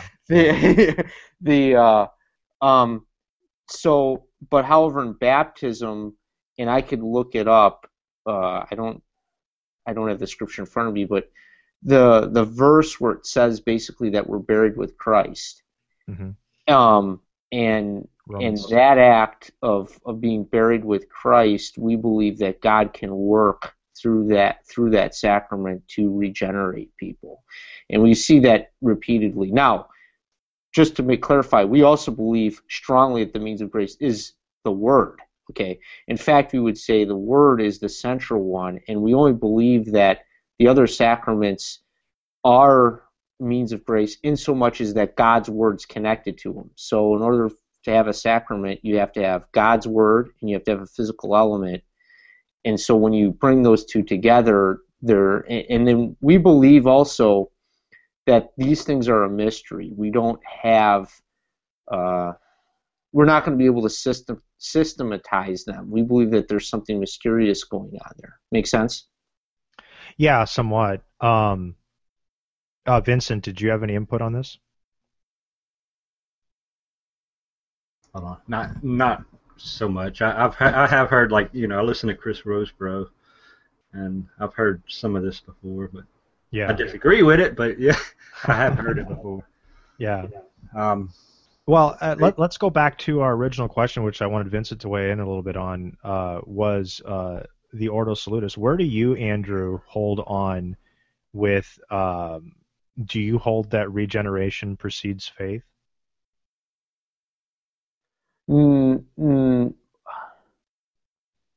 I believe, and I hope this is, I'd have to look back at our doctrines to give you an exact answer. I can tell you from my own experience that I believe, and again, I'd have to check this doctrinally, I believe I was regenerated through my baptism at 1 month old. And the reason why I believe that is I cannot remember an instant where I was not a believer. And because of that, I believe I was regenerated as an infant. I do. Now, would you hold that because of that regeneration is the reason that you have faith, or let's say somebody was not baptized as an infant, do they first have to demonstrate faith and then God regenerates them, or do they believe because they have been regenerated? What's the Ordo Salutis there? I think it's complicated, and to some extent, I don't know if Scripture is 100% clear on X, then Y, then Z. Certainly, we believe that faith comes through hearing, no doubt about that. But in the case of baptizing, like for example me, I am convinced that I was regenerated at my point of baptism because I don't have that recollection. Now, that's subjective, I realize that, but I don't. And let me give you another example, Jason, real quick. Like my daughter, for example. I baptized my daughter when she was maybe a month and a half old. And a couple of months ago, it was Easter, and she goes to my church's daycare where they run 4K. She's actually 5, but she just turned 5. And the teacher there taught her about the Passion story. And I said, well, did you know this stuff before? And she was like, well, and this is a 5-year-old. She goes, well, I've always believed in Jesus. I just didn't have all the details. And I was like, it struck me, like there was faith there, and it was like the revelation is just filling in some blanks for her. But in her mind, she was already a believer in a sense. I mean, and this is a 5-year-old. I mean, a 5-year-old saying this. And this is not on... And I should point this out, everyone I talk to in the Lutheran Church has a very similar experience. Not every single person, but many. It makes sense? Yeah, I mean, like I said, I don't deny that. My son he's just a little bit younger than your daughter, has exhibited a lot of the same stuff. My prayer is that God saves him. I entreat God daily to save my son. And I pray, my prayer always is to God is may he never know a day and a moment of not believing in you, that he always trusts in Christ. So I don't deny that God can do that. I think here's the difference. So you say your baptism regenerated you, but you also believe that you can lose that regeneration, and I think that's a fundamental where we disagree on a lot of this. Because if and that's why you see, according to you, people baptized as infants who lose their faith.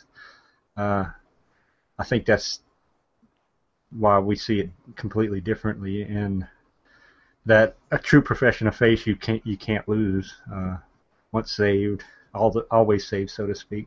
Yeah, Vincent, did you want to jump in real quick because I had asked earlier about Yeah, I mean, I scripture? see like John 6:63. It's the Okay. Spirit that gives life. The flesh is no help at all. I mean, this is you see in regeneration completely and totally of the Spirit, not anything physical or anything that happens to your flesh. You see that all over you. Spiritually dead can't please God in any way, shape, or form. You have to be. The Spirit has to make you alive first before you can have any chance of, you know, I, I'm not completely well versed in it, but the order I see is, this you have to be. We're spiritually dead, and that's where we start. So Yeah, one of the best texts I think that demonstrates regeneration preceding faith is within 1 John. And in 1 John chapter 2, uh, verse 29 is the first instance of this. And we see here, if you know that he is righteous, you may be sure that everyone who practices righteousness has been born of him. Now I'm reading here from the ESV, which is the Greek word gegenete there. And we see then in the next chapter, chapter 3, verse 9, it says, no one born of God makes a practice of sinning, for God's seed abides in him, and he cannot keep on sinning because he has been born of God. Ekton theon, I think I'm trying to remember, gegenete, has been born out, from God. And then in chapter 4, verse 7, it says, beloved, let us love one another, for love is from God, and everyone who loves has been born of God. Now, almost all Christians would acknowledge that we practice righteousness because we have been born of God. We have been regenerated. That those who have ceased and repented from a continual practice of sinning, that have changed a lifestyle of sinning, do so as a result of having been, past tense, having been born of God. And then also in 1 John 4, verse 7, where it says that anyone who loves has been born of God. So we would agree that we truly love in the way that God defines love because we have been, past tense, born of God.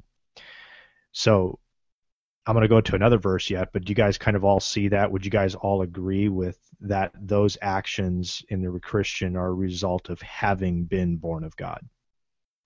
I do. I mean, how else? Yeah. How else could you? Would you agree with that, Andrew, also? Provisionally, yes. Because you know where I'm going, right? So in the very next chapter, so we see John staying very consistent through the book here. The phrase that I just gave, ekton theon gegenete, is the exact same phrase that is then used in 1 John 5, verse 1. It says, everyone who believes that Jesus is the Christ has been born of God. So John is very consistent here throughout the entire book. Now, most Arminians will take all the previous texts and they will say, oh, yes, you can't do that unless you have been born again. But they don't like the logical conclusion of that in 1 John 5:1, that everyone who believes that Jesus is the Christ is the result of having been born of God. Any thoughts on that? Well, let me ask you guys this. Not to totally change the topic, but I'm very curious about this. And again, like I said, I don't know that many, virtually know nobody in my personal life who's Reformed.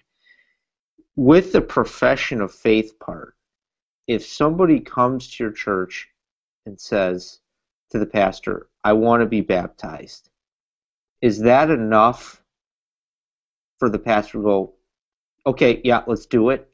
Or is he going to require an examination of him prior to baptism? Well, I'll tell you how it happened at our church, and then I'll let Vincent jump in and what his experiences in Reformed Baptist Church. But yeah, they did an interview, because I was baptized at the Reformed Baptist Church, and the reason I did that is because I believe the Bible teaches immersion as the form of baptism. And when I was baptized back when I was 13 in the Mennonite Church, I wasn't even a Christian, and so I had the desire to be baptized again when I went to the Reformed Baptist Church, and our pastor there encouraged me to go ahead and do that because it was something that was on my heart. But they both of the elders, interviewed me, and asked what my testimony was, and that was basically it. And then about a month later, 6 weeks later, they had the baptism scheduled, and I was baptized. So we typically do somewhat of an examination. You ask the questions, you see how does the person profess faith? Do they exhibit a remorse and a turning from their sin? Do they profess that their trust and faith is in Christ alone, that it's His sacrifice and His work that has resulted in our salvation? And then when the person makes that profession, that claim of faith, then we would baptize them. Vincent, you want to jump in on that? Yeah, I think one of the requirements is that be a membership. So with that comes all the examinations of being a member of the church.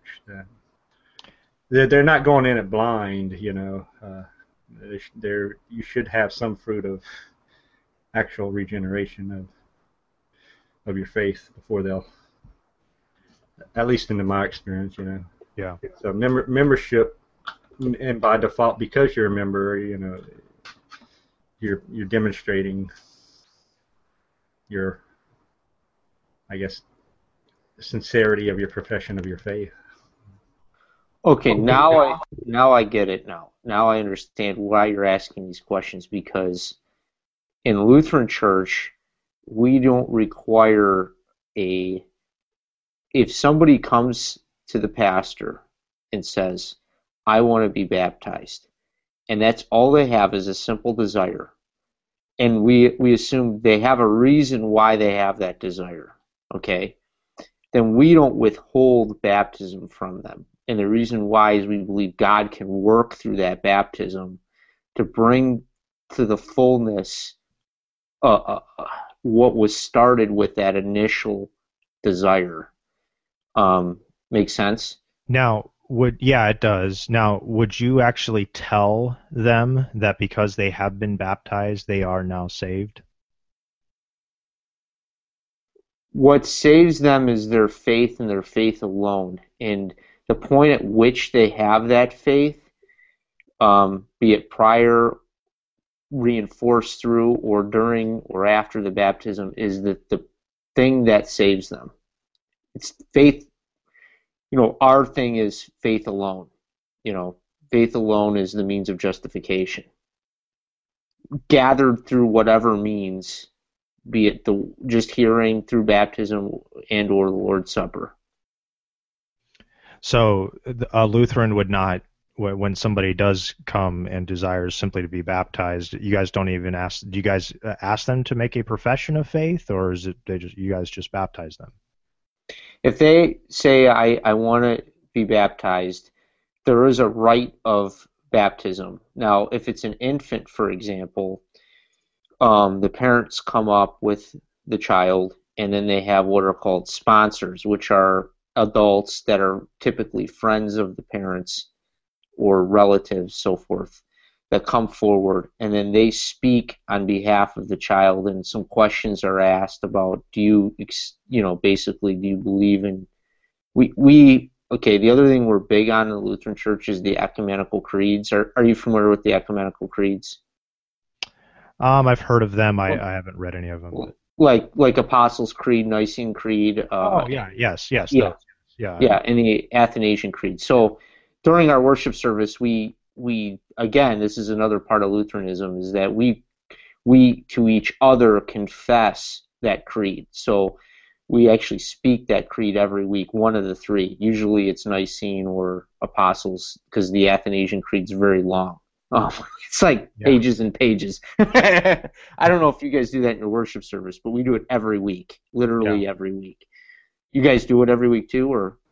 No, we don't repeat the creed, but I've read all those, so I'm very familiar with them. And the reason why we do that is to show our oneness in our faith. We're confessing to each other, this is what we believe.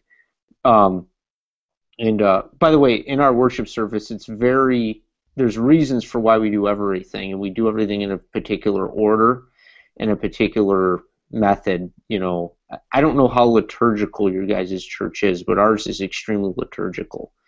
Nope. I assume you know. We're not liturgical. Yeah. We would hold to what we call the regulative principle of worship, and I think that Vincent, if you're a Reformed Baptist, you would probably do that. What does that mean? Well, with the regulative principle of worship, that principle would say is that we do not go beyond Scripture for how we ought to worship God. So we worship God in the way that He says to be worshipped, not in maybe the way that we feel like worshiping Him. So we some forms of regulative principle will, like for example, in our church we have piano and we sing hymns. And we have a very formalized. You're not Psalter only, are you? No, we're not Psalter only. Is that how your church is then too? No, we're not. We do psalms too. I mean hymns too. Hymns, yeah. We use what's the name of the hymn? We don't use the Trinity hymn book, but we just sing from a hymn book. But we have piano accompaniment, but we do have a more formal service than what most churches would do, and that it would be based upon what we call the regulative principle of worship.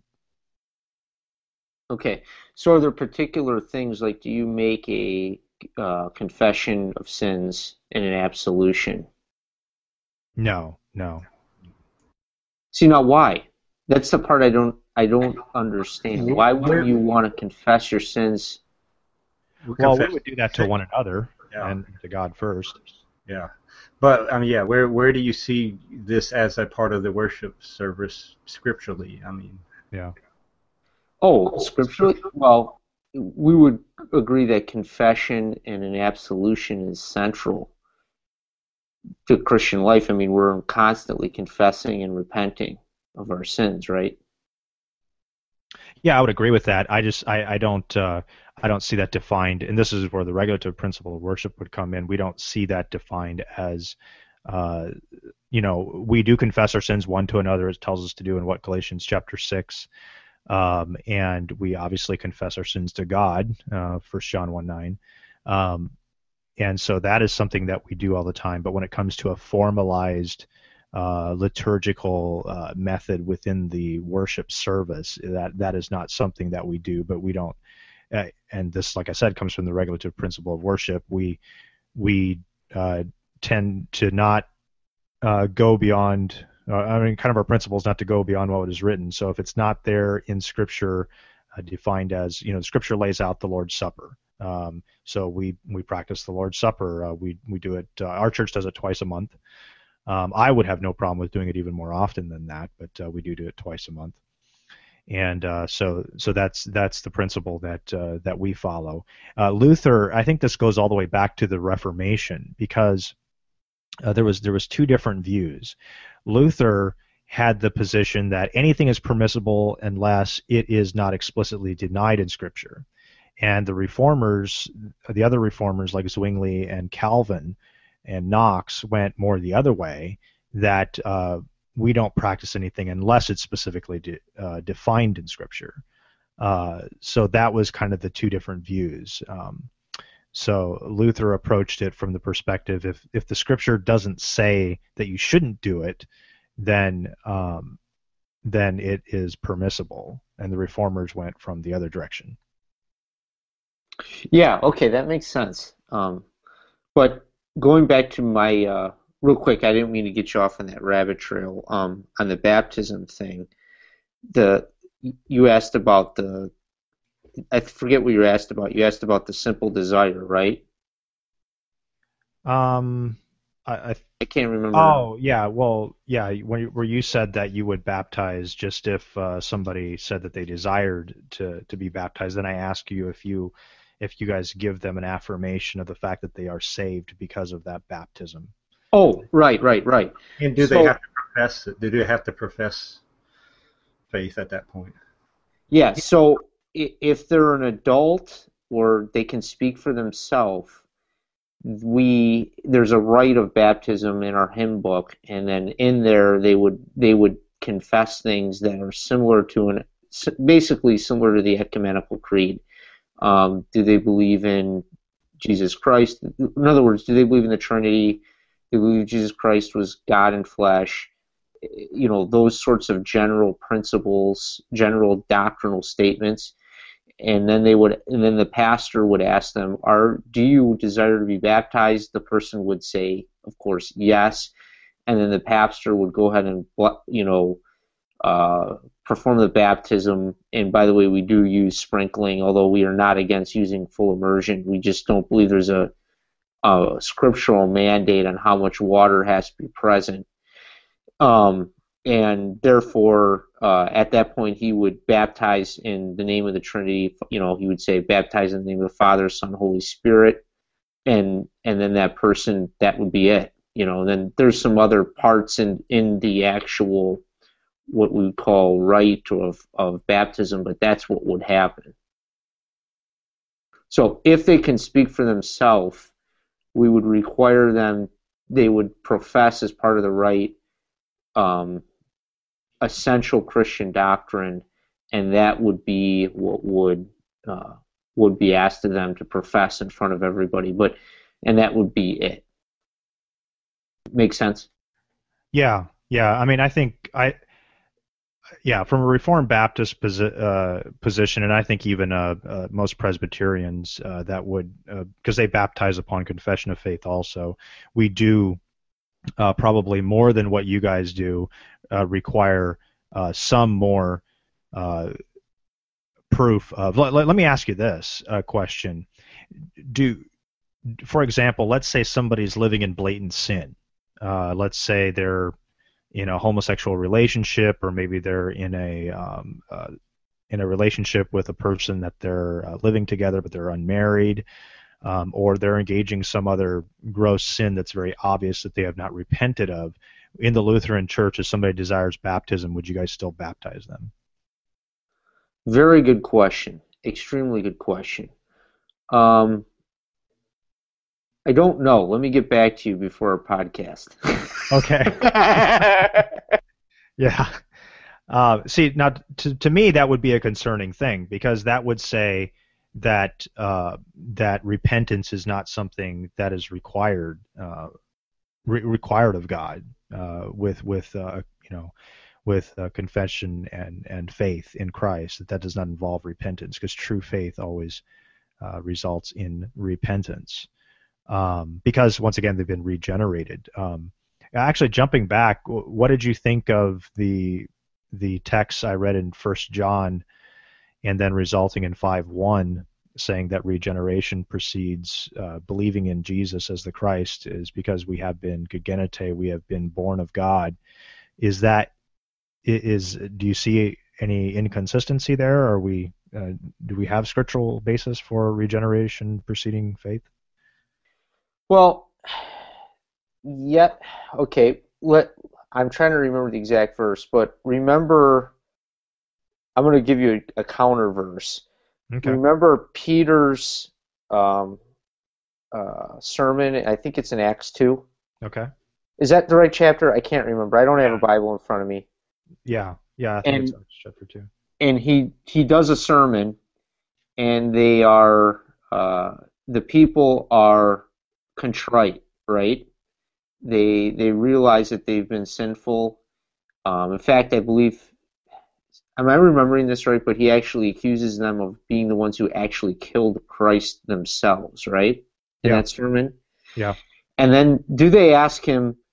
I don't have a Bible in front of me. Do they ask him, what shall we do to be saved? Yes, they do, and I'm trying to find the text right now. And his answer, I believe, is believe in God or believe in Jesus Christ and be baptized. He doesn't say or before, or he doesn't give any. He doesn't give an order there. He just says both.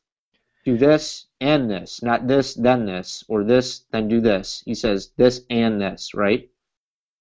Yeah, it says in verse 38. It says, and Peter said to them, repent and be baptized, every one of you, in the name of Jesus Christ, for the forgiveness of your sins, and you will receive the gift of the Holy Spirit. For the promise is for you and for your children and for all who are far off, everyone whom the Lord our God calls to Himself. So I think that's the text that you're referring to. Yeah, and I would call that a critical text. Well, that shows that they were called beforehand, though. I mean, that right there. Yeah. And notice it says for the children, too, and that's where we're getting into, baptize the whole household. Don't just baptize those who make old enough to make a my Presbyterian friends use this all the time. Yeah, and I've addressed this, so I'll actually just finish reading the verse because I thought you were going to go there, so I know how to deal with this because I've dealt with this before. So if you just keep on going, it says, "For the promises to you and your children, and for all those who are far off, everyone whom the Lord our God calls to Himself." And then it says, "And with many other words he bore witness and continued to exhort them, saying, Save yourself from this crooked generation. So those who received his word were baptized. And there were added that day about 3,000 souls." So what Peter is simply saying is that do you remember back in the Gospels when they were chanting, the Jews were chanting, saying, "His blood upon us and our children," right? Yes. Okay.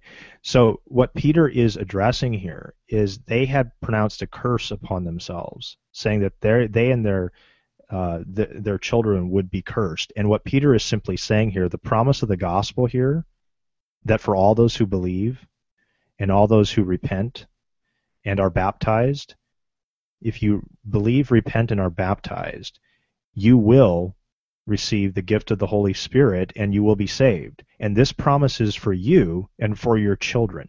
He's addressing the curse they had called upon themselves and saying that just because you did this does not mean that if you repent and you believe and you trust in Christ that you won't be saved. But then just down a verse a little bit further, it says, "And those who received his word were baptized." Infants can't receive his word, so I don't believe any infants were baptized in Acts chapter 2. Okay, then.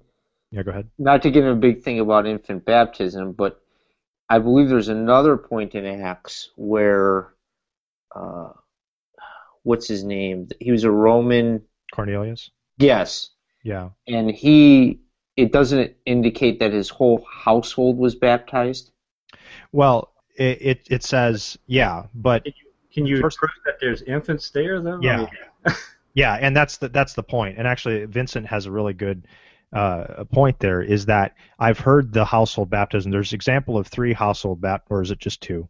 I think there's 3 household baptisms represented in the Book of Acts.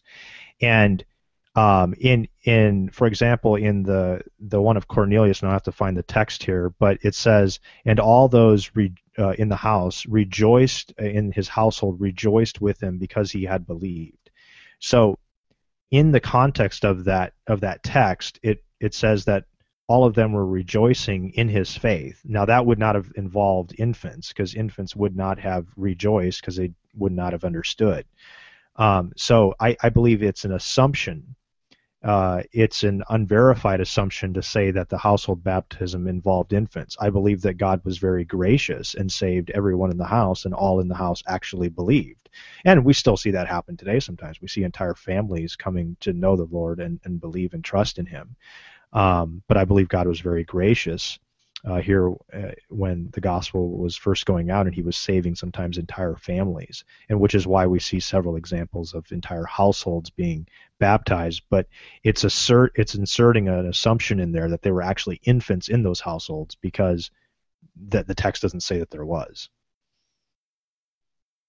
Okay, so then I got one final thing, and then we'll save this. I don't want to blow all this good conversation. Yeah. So, as a type and shadow of baptism, we believe that circumcision was as a type and shadow in the Old Testament of baptism to come. Mm-hmm. Do you guys affirm that or not? Do you believe that that was a type and shadow of, and that there was full fulfillment in? I believe that was a type and shadow of the circumcision of the heart, not a type and shadow of baptism. And when my Paedo-Baptist friends hold to that, my question always is for them is, do you baptize your infants on the 8th day, and do you only baptize male children? And my answer to that would be no, because the type is always confined, and is all to be a type, an Old Testament type. It has to be confined, and it has to be. It's usually not universal. So in other words, what we see are various types in the Old Testament that are confined, and then in the New Testament they explode out more universally. So you have something that's confined to a I don't know if that makes sense, but I can give you another example. Take, for example, that originally the God's people were just Israel, right? And then we see in the New Testament it explodes out to all nations. And you see this repeatedly with the types that they're confined. Adopted into Israel, not they're still Israel. We're just but the gospel moved out. God was working through a particular group in the Old Testament to bring about his plan of salvation. Then, as you can see, it explodes out. So you have this, you always have this confinement of the type, and then it's full fulfillment and full explosion in the New Testament. You see that pattern? I think Israel was a beacon for salvation in the Old Testament, and I think the Israel now that we're Israel now in the same exact setup. Yeah. The question I would have for you, Andy, is where in the New Testament do any of the apostles or writers in the New Testament correlate circumcision to baptism? I have to get back to you on that one. I know there's a place, I just don't have it right on the top of my head. Yeah. I mean, you've definitely heard that this is a type and shadow of baptism, and I don't think that came out of nowhere. No, I think there's some scripture basis for it. Yeah, I obviously have heard that. There's no doubt about that. I don't think there's really a scriptural grounding for it. In Deuteronomy, it talks about that I will. What's the passage? Let me actually find it here. It's going back. Do you guys so you guys do not affirm that types were always confined and then exploded out. Like, for example, give me another example. When you would do the Yom Kippur, the atonement, right? The atonement was always confined to just the people that were living in Israel. It could be believers or non-Jewish people that were living in Israel. But when they were performing the Yom Kippur, that didn't atone for everybody throughout all universal. It wasn't for all nations. It was for a specific nation. And then you see in the New Testament that Jesus' sacrifice is for all nations. Now, forget about the limited atonement thing. By nations here, I'm talking about people that are not genetically Jewish and living in a particular land. So you get this explosion. Well, I would respond to you because I believe in limited atonement. It definitely applies here. Is that definitely was a type, but I don't believe it exploded. In Yom Kippur, the type was a sacrifice was done for God's people, Israel. And in the same way, Jesus' sacrifice was made only for true Israel, his church, and only for his people. And so I believe there is a direct correlation. The correlation is that the atonement in the Old Testament was made specifically for the ethnic people of God, and that was a type and shadow of Christ's sacrifice, who was specifically for the spiritual people of God, which is true Israel. So this is interesting. So in Reformed theology, you do not assert, you actually in some ways reject the notion that there's types that are foreshadowing and then they explode out. You don't affirm that. In every case, you believe that they were limited or confined, and they maintain that confinement in both scenarios. Well, let me ask you just on this particular scenario here. The atonement, was it made only for Israel, who are called the people of God, right? Yeah, it could also refer to people that were non-genetically Jewish but happen to be living in the land, or. But they had to become Jews. Yeah, they had to.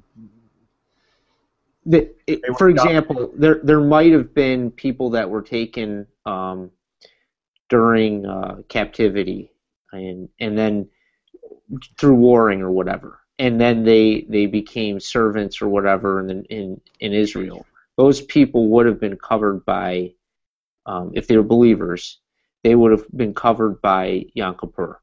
Well, they would have had to become Jewish proselytes. They would have had to become Jews. They could go through a rite and become a Jew, but the atonement there was only made for the people of God. And I believe in exactly the same way the atonement of Christ was only made for the people of God. So I see a direct correlation. Okay. I would say in how you become like Galatians 3:7, you are of Abraham's seed, by faith now. That's what's different in the New Testament versus the Old. Yeah. I would go to, this is what I see as circumcision. In Deuteronomy 30, verse 6, it says, "And the Lord your God will circumcise your heart and the heart of your offspring, so that you will love the Lord your God with all your heart and with all your soul and with all your might." And Paul talks about circumcision in Galatians in the same way. And so I believe circumcision is a type of God circumcising the heart, and I believe that's where the correlation resolves in. I believe it has more of a direct correlation to regeneration than it does baptism. What are your thoughts, Vincent, on that? Sorry, back and forth. Yeah, I mean, I agree. I think,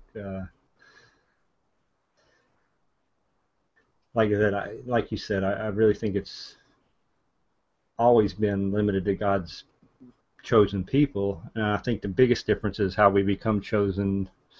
I mean, the chosen, the people from Christ onward, or his elect, still chosen completely by God, but it's directly by faith, and it opens it up far wider indeed by all who come in faith. but I guess the means of how you come to that faith is where we disagree on some aspects of it with let's say the Lutherans. Well, let me ask this: is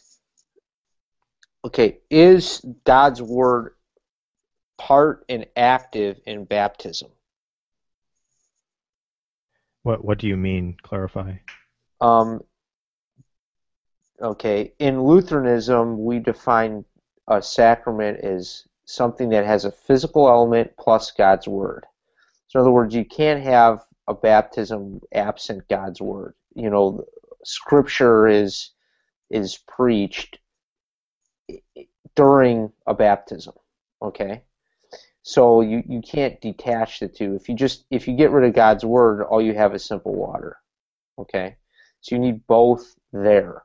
So would you affirm that during a baptism, God's word is living and active? See what I'm saying? I mean, I believe that God's word, for example, never returns void. I believe it always accomplishes the purpose for which God intends it to accomplish. I don't believe that God's word is some sort of a substance kind of floating around. I believe it's the word of God. It's what we read in the 66 books, and so we proclaim that. But I don't understand it. Kind of, are you kind of describing it as some sort of a substance that is there? No, what I'm saying is that in order to have a baptism, for example, I don't know exactly what you say when you actually baptize people. We baptize them 3 times, and in the name of the Trinity, that we speak the name of the Trinity, in the name of the Father, the Son, and the Holy Spirit. And in that sense, because you're using those words, you are invoking God's word. And the two are working together at the same time, the word with the water. So in other words, if you just dunk the person 3 times and you don't say anything, then it's just like, me taking a bath. You see what I'm saying? You need God's word involved there in order to so that it becomes a baptism versus something else. See what I'm saying? Yeah, I mean, I would agree with that part. That I mean, what distinguishes a baptism? I mean, for example, we would say that we first give a confession of faith. We profess our faith to those that are there witnessing it, and then we say that upon your confession of faith, I baptize you in the name of the Father, the Son, and the Holy Spirit, which is obviously a quote from Matthew 28. So is the Word of God present there in the fact that you verbalized it? Yeah. I think all those elements need to be there in order for it to be a true baptism. There needs to be witnesses. There needs to be I think, a confession of faith and a baptism in the name of because that's what Jesus told us to do, to baptize in the name of the Father, the Son, and the Holy Spirit. So I believe all those elements come together to make it a true baptism. I'm not sure if I'm answering your question, but no. So I think we're agreeing then. I think to have a baptism, God's word has to be proclaimed, to use your language, proclaimed in order for it to be a baptism. So if faith comes through hearing, and hearing comes through the Word of God, and the Word of God is present during a baptism, I think maybe we're not disagreeing as much as we think we are. It could be, but I don't think just the words of God on their own produce salvation, results in justification or regeneration. There is several aspects of it. There is the proclamation of the Word of God. There is the reception of that into the regenerated heart, and then that heart has a true faith from God that results in justification. So the Word of God on its own, just kind of hanging there, is one one element, is one aspect of the the entire process.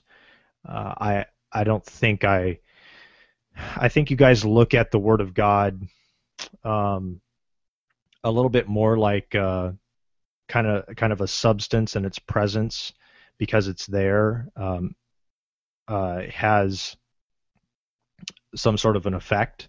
I believe in this way.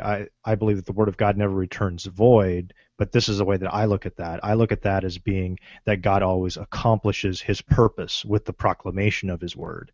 So His purpose may be to judge a particular individual for his rejection of His Word, and so He desires that to be proclaimed, so that their willful rejection of it is that which He can use to judge that person, and ultimately for His glory. And at the same time, for those whom He has called, that word goes forth to be received within the heart that has been changed. And so it always has a purpose. So that's kind of how I look at it. I think we're a little bit ships kind of passing in the dark here. We kind of have different views of what the Word of God is actually there and its purpose is. So we would say God's Word is there. Well, a couple things. We believe God's Word is a means of grace, and we believe that God's Word creates, the Holy Spirit uses that as a means to create faith. So, and we would use the terms, God's Word is living and active. In other words, when it's proclaimed, it's working on you. It's working on your heart. It's working in your mind, et cetera, et cetera.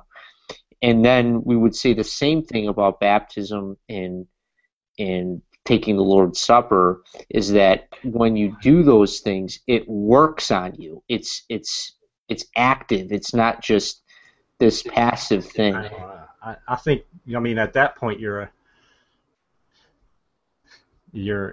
that's after salvation, not before, though. I agree. Yeah. But God's Word is working on you. So let me give it to you. Maybe in sanctification, but not justification. Well, I would say it's even working on you beforehand. So before it even works on the unbeliever. So when we preach, so this is one thing we should say for the podcast. Well, I'm talking about the Lord's Supper and baptism. I mean, do you give that to non-believers? No. So those things are working. They still work on you, but they're working to bolster your faith. So that's what I'm saying. That's just sanctification at that point, not justification. Right. So, but we believe that God's Word works even on the unbeliever. So when we deliver God's Word, for example, one thing I really want to talk to you about, let's save this for the podcast, is covenantal theology, because there's a bunch of stuff I don't understand about this. Okay. But in Lutheranism, we draw a sharp distinction between law and gospel. We believe that God's Word is always preaching law, or it's always preaching gospel, right? Mm-hmm.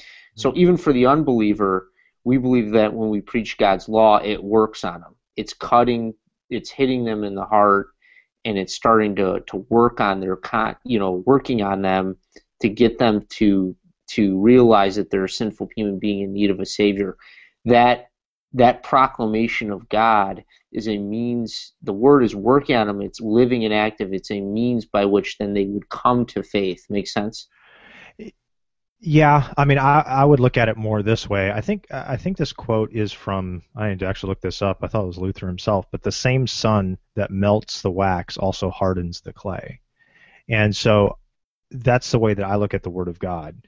The Word of God, if on the unregenerate heart, is only going to cause him to usually rebel even more against God.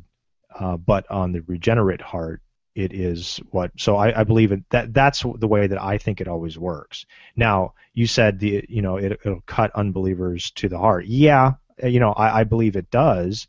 But what'll result in the unregenerate heart when the Word of God strikes their conscience and and they recognize that this what they've, because they'll recognize what they've done is wrong. They'll either fall into some form of self-righteousness in order to justify themselves, or they'll just harden themselves against God. Both are acts of being of hardening yourself. Only the unregenerate, or only the regenerate, will take that word in, allow it to work within their heart, and bring it forth in as a confession of faith in Christ alone, because they find no righteousness in themselves. Okay. Yeah, go ahead. That's very interesting. So going back to Acts 2, we see that Peter is preaching what we would call, when he starts preaching the law, it says that they were cut to the quick, right? Or something like that. So what it's doing is it's creating, it's essentially creating guilt, and it's creating fear of God's wrath. And then we believe then that is forcing repentance, or God's word, when preached correctly, you'll recognize your sin, and then you'll realize that your need is for a Savior. So then that's when we give the gospel. So when you say, I believe that is how an unbeliever can come to faith, is that they reckon that God's word hits them, it works on them, it works on their heart, it has them realize that they're sinful and that they need a Savior, and then the gospel's proclaimed as the solution. You see? But that in our view, it only happens to the elect. Yeah. We believe people are struck to the heart, but I mean, even unbelievers will be, but they will just further reject. I'm actually looking. There is another text, and I was thinking it was at the end of Stephen's sermon where it says they were struck to the heart, but but maybe it was Jesus when he was speaking to some of the Pharisees. I'm not seeing it here in Acts chapter 7, where they were struck to the heart by what he said, but it only angered them.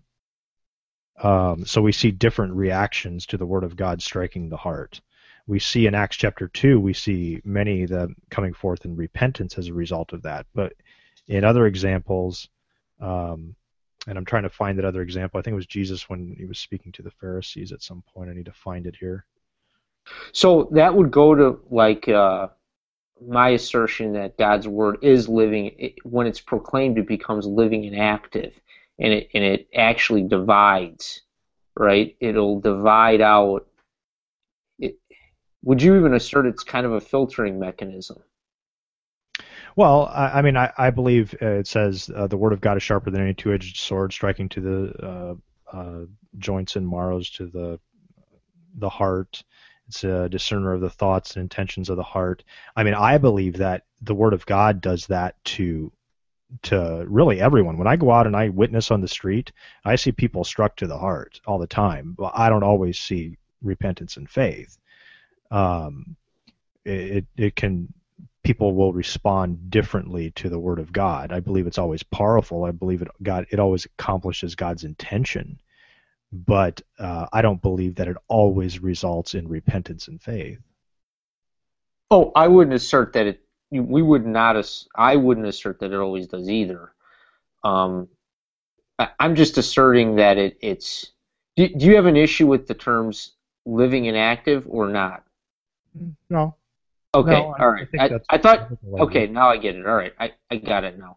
That was kind of what I was trying to get at, is that you were saying it's kind of like a substance, or we kind of think of it as a substance, and I've never heard it described that way in my tradition as a substance. We just talk about it as being living and active, that it works. It's when it's dished out, when it's preached, it has an effect. It just isn't.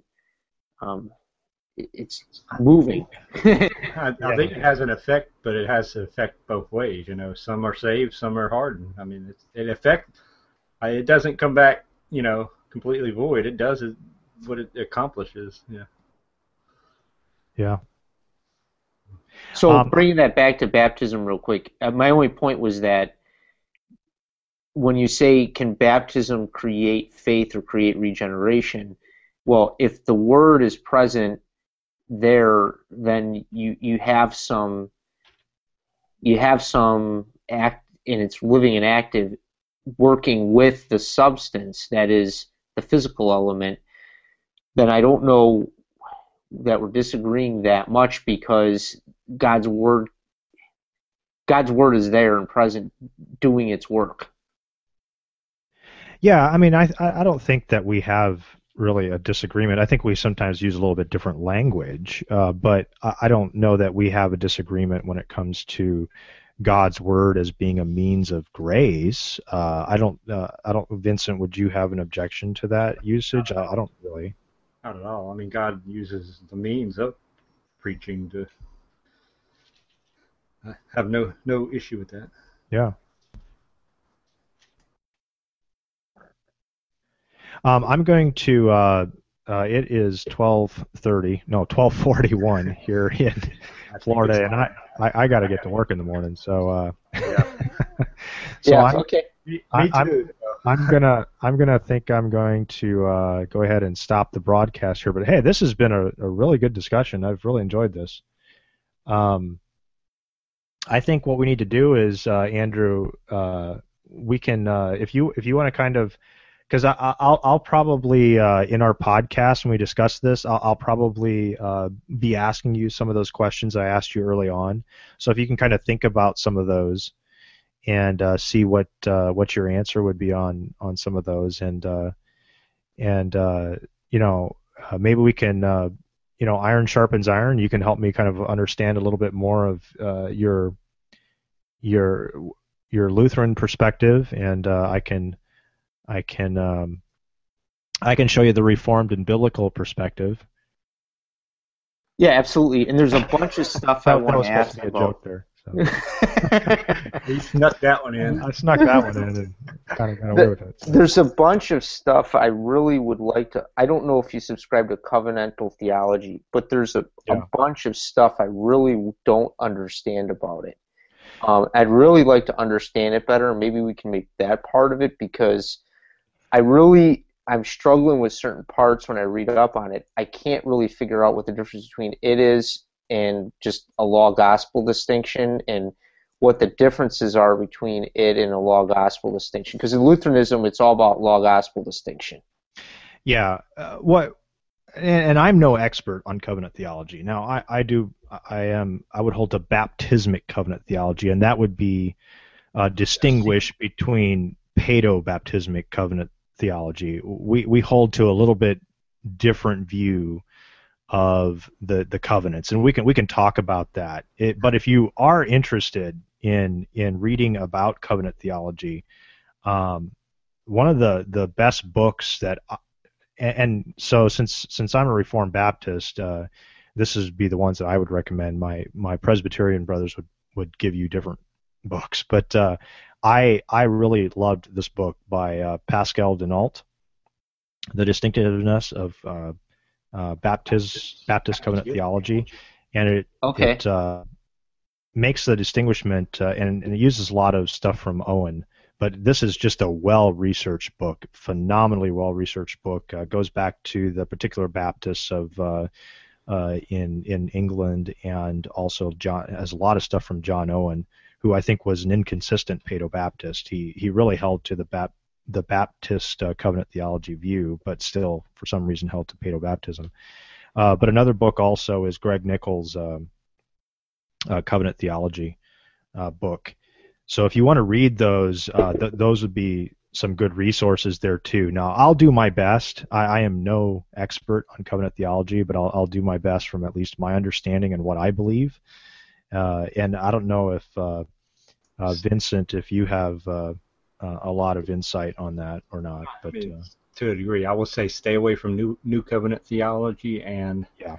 I think the biggest difference between the Presbyterian brothers and sisters and the Baptists is the means in which you are, brought into the covenant, and so that's one of the differences. That's one of the main differences that we mostly. That's probably what I hear most people arguing on. So, and I would also jump in there and say, and I don't know how you studied this, Vincent, but I would, as holding to Baptist covenant theology, I would not hold to the covenant of grace under two separate administrations. Yeah. Yeah. And they bring in the visible church versus the invisible church, and it gets. Yeah, you guys are going to have to unpack all of this for me, because I'll tell you this: when I growing up in the Lutheran Church, we emphasize that Scripture is to be interpreted through a law gospel lens. Everything. I don't know if you're familiar with that. You guys I familiar am. with that? Yeah, I am. I am. And so and up until like maybe 2 years ago, I never even heard of covenant theology. I never had any experience with it at all. And I certainly had to understand covenants. We talk about covenants and the different covenants, but not as a lens to view Scripture through. We view Scripture. I don't know if it's a more primitive view of. It sounds like it's a more primitive way of looking at Scripture through this law gospel distinction. Old Testament and New Testament, and really the Testament is covenants. Yeah. Mm-hmm. Yeah. The Old Covenant, the New Covenant. Does it encompass law gospel, or is it a superset of law gospel? Well, we would summarize law gospel with these two words. We called it covenant of works and covenant of grace. So you're either in one of two covenants. You're either in the covenant of works or in the covenant of grace. If you're under the covenant of works, you will be condemned, because everyone who does not keep the whole law is, or keep even one aspect of the law, is condemned by the whole law. And so no one except Jesus has actually kept the covenant of works, and that is, perfectly obeyed God's law. So you're either in one of those two covenants. Either you're within God's covenant of grace, justification by faith, or you are in the covenant of works. And with that, you have to perfectly obey God's law in order to be saved. And so that would kind of correlate with law and gospel, but that is the fundamental groundwork to covenant theology.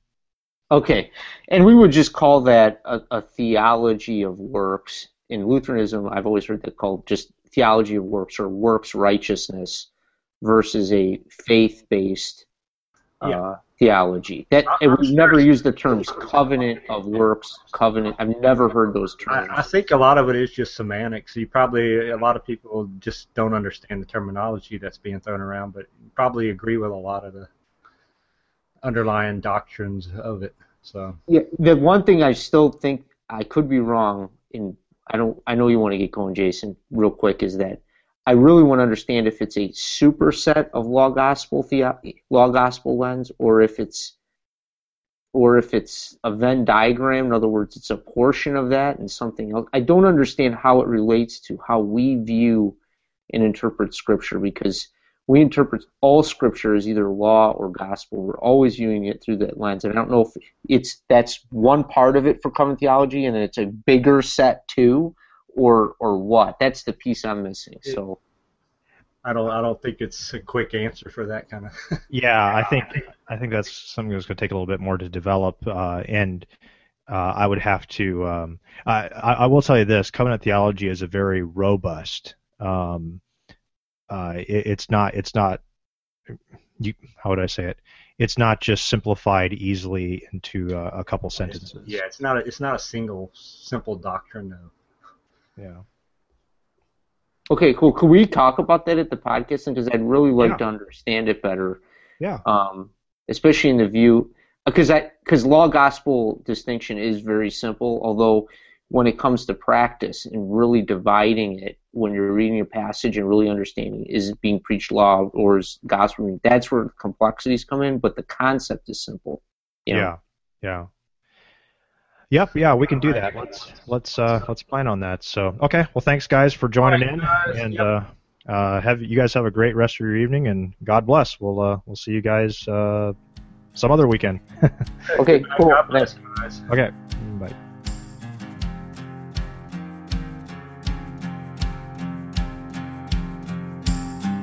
Don't you know that the unjust will not inherit God's kingdom? And through Adam's offense, condemnation came to man. And so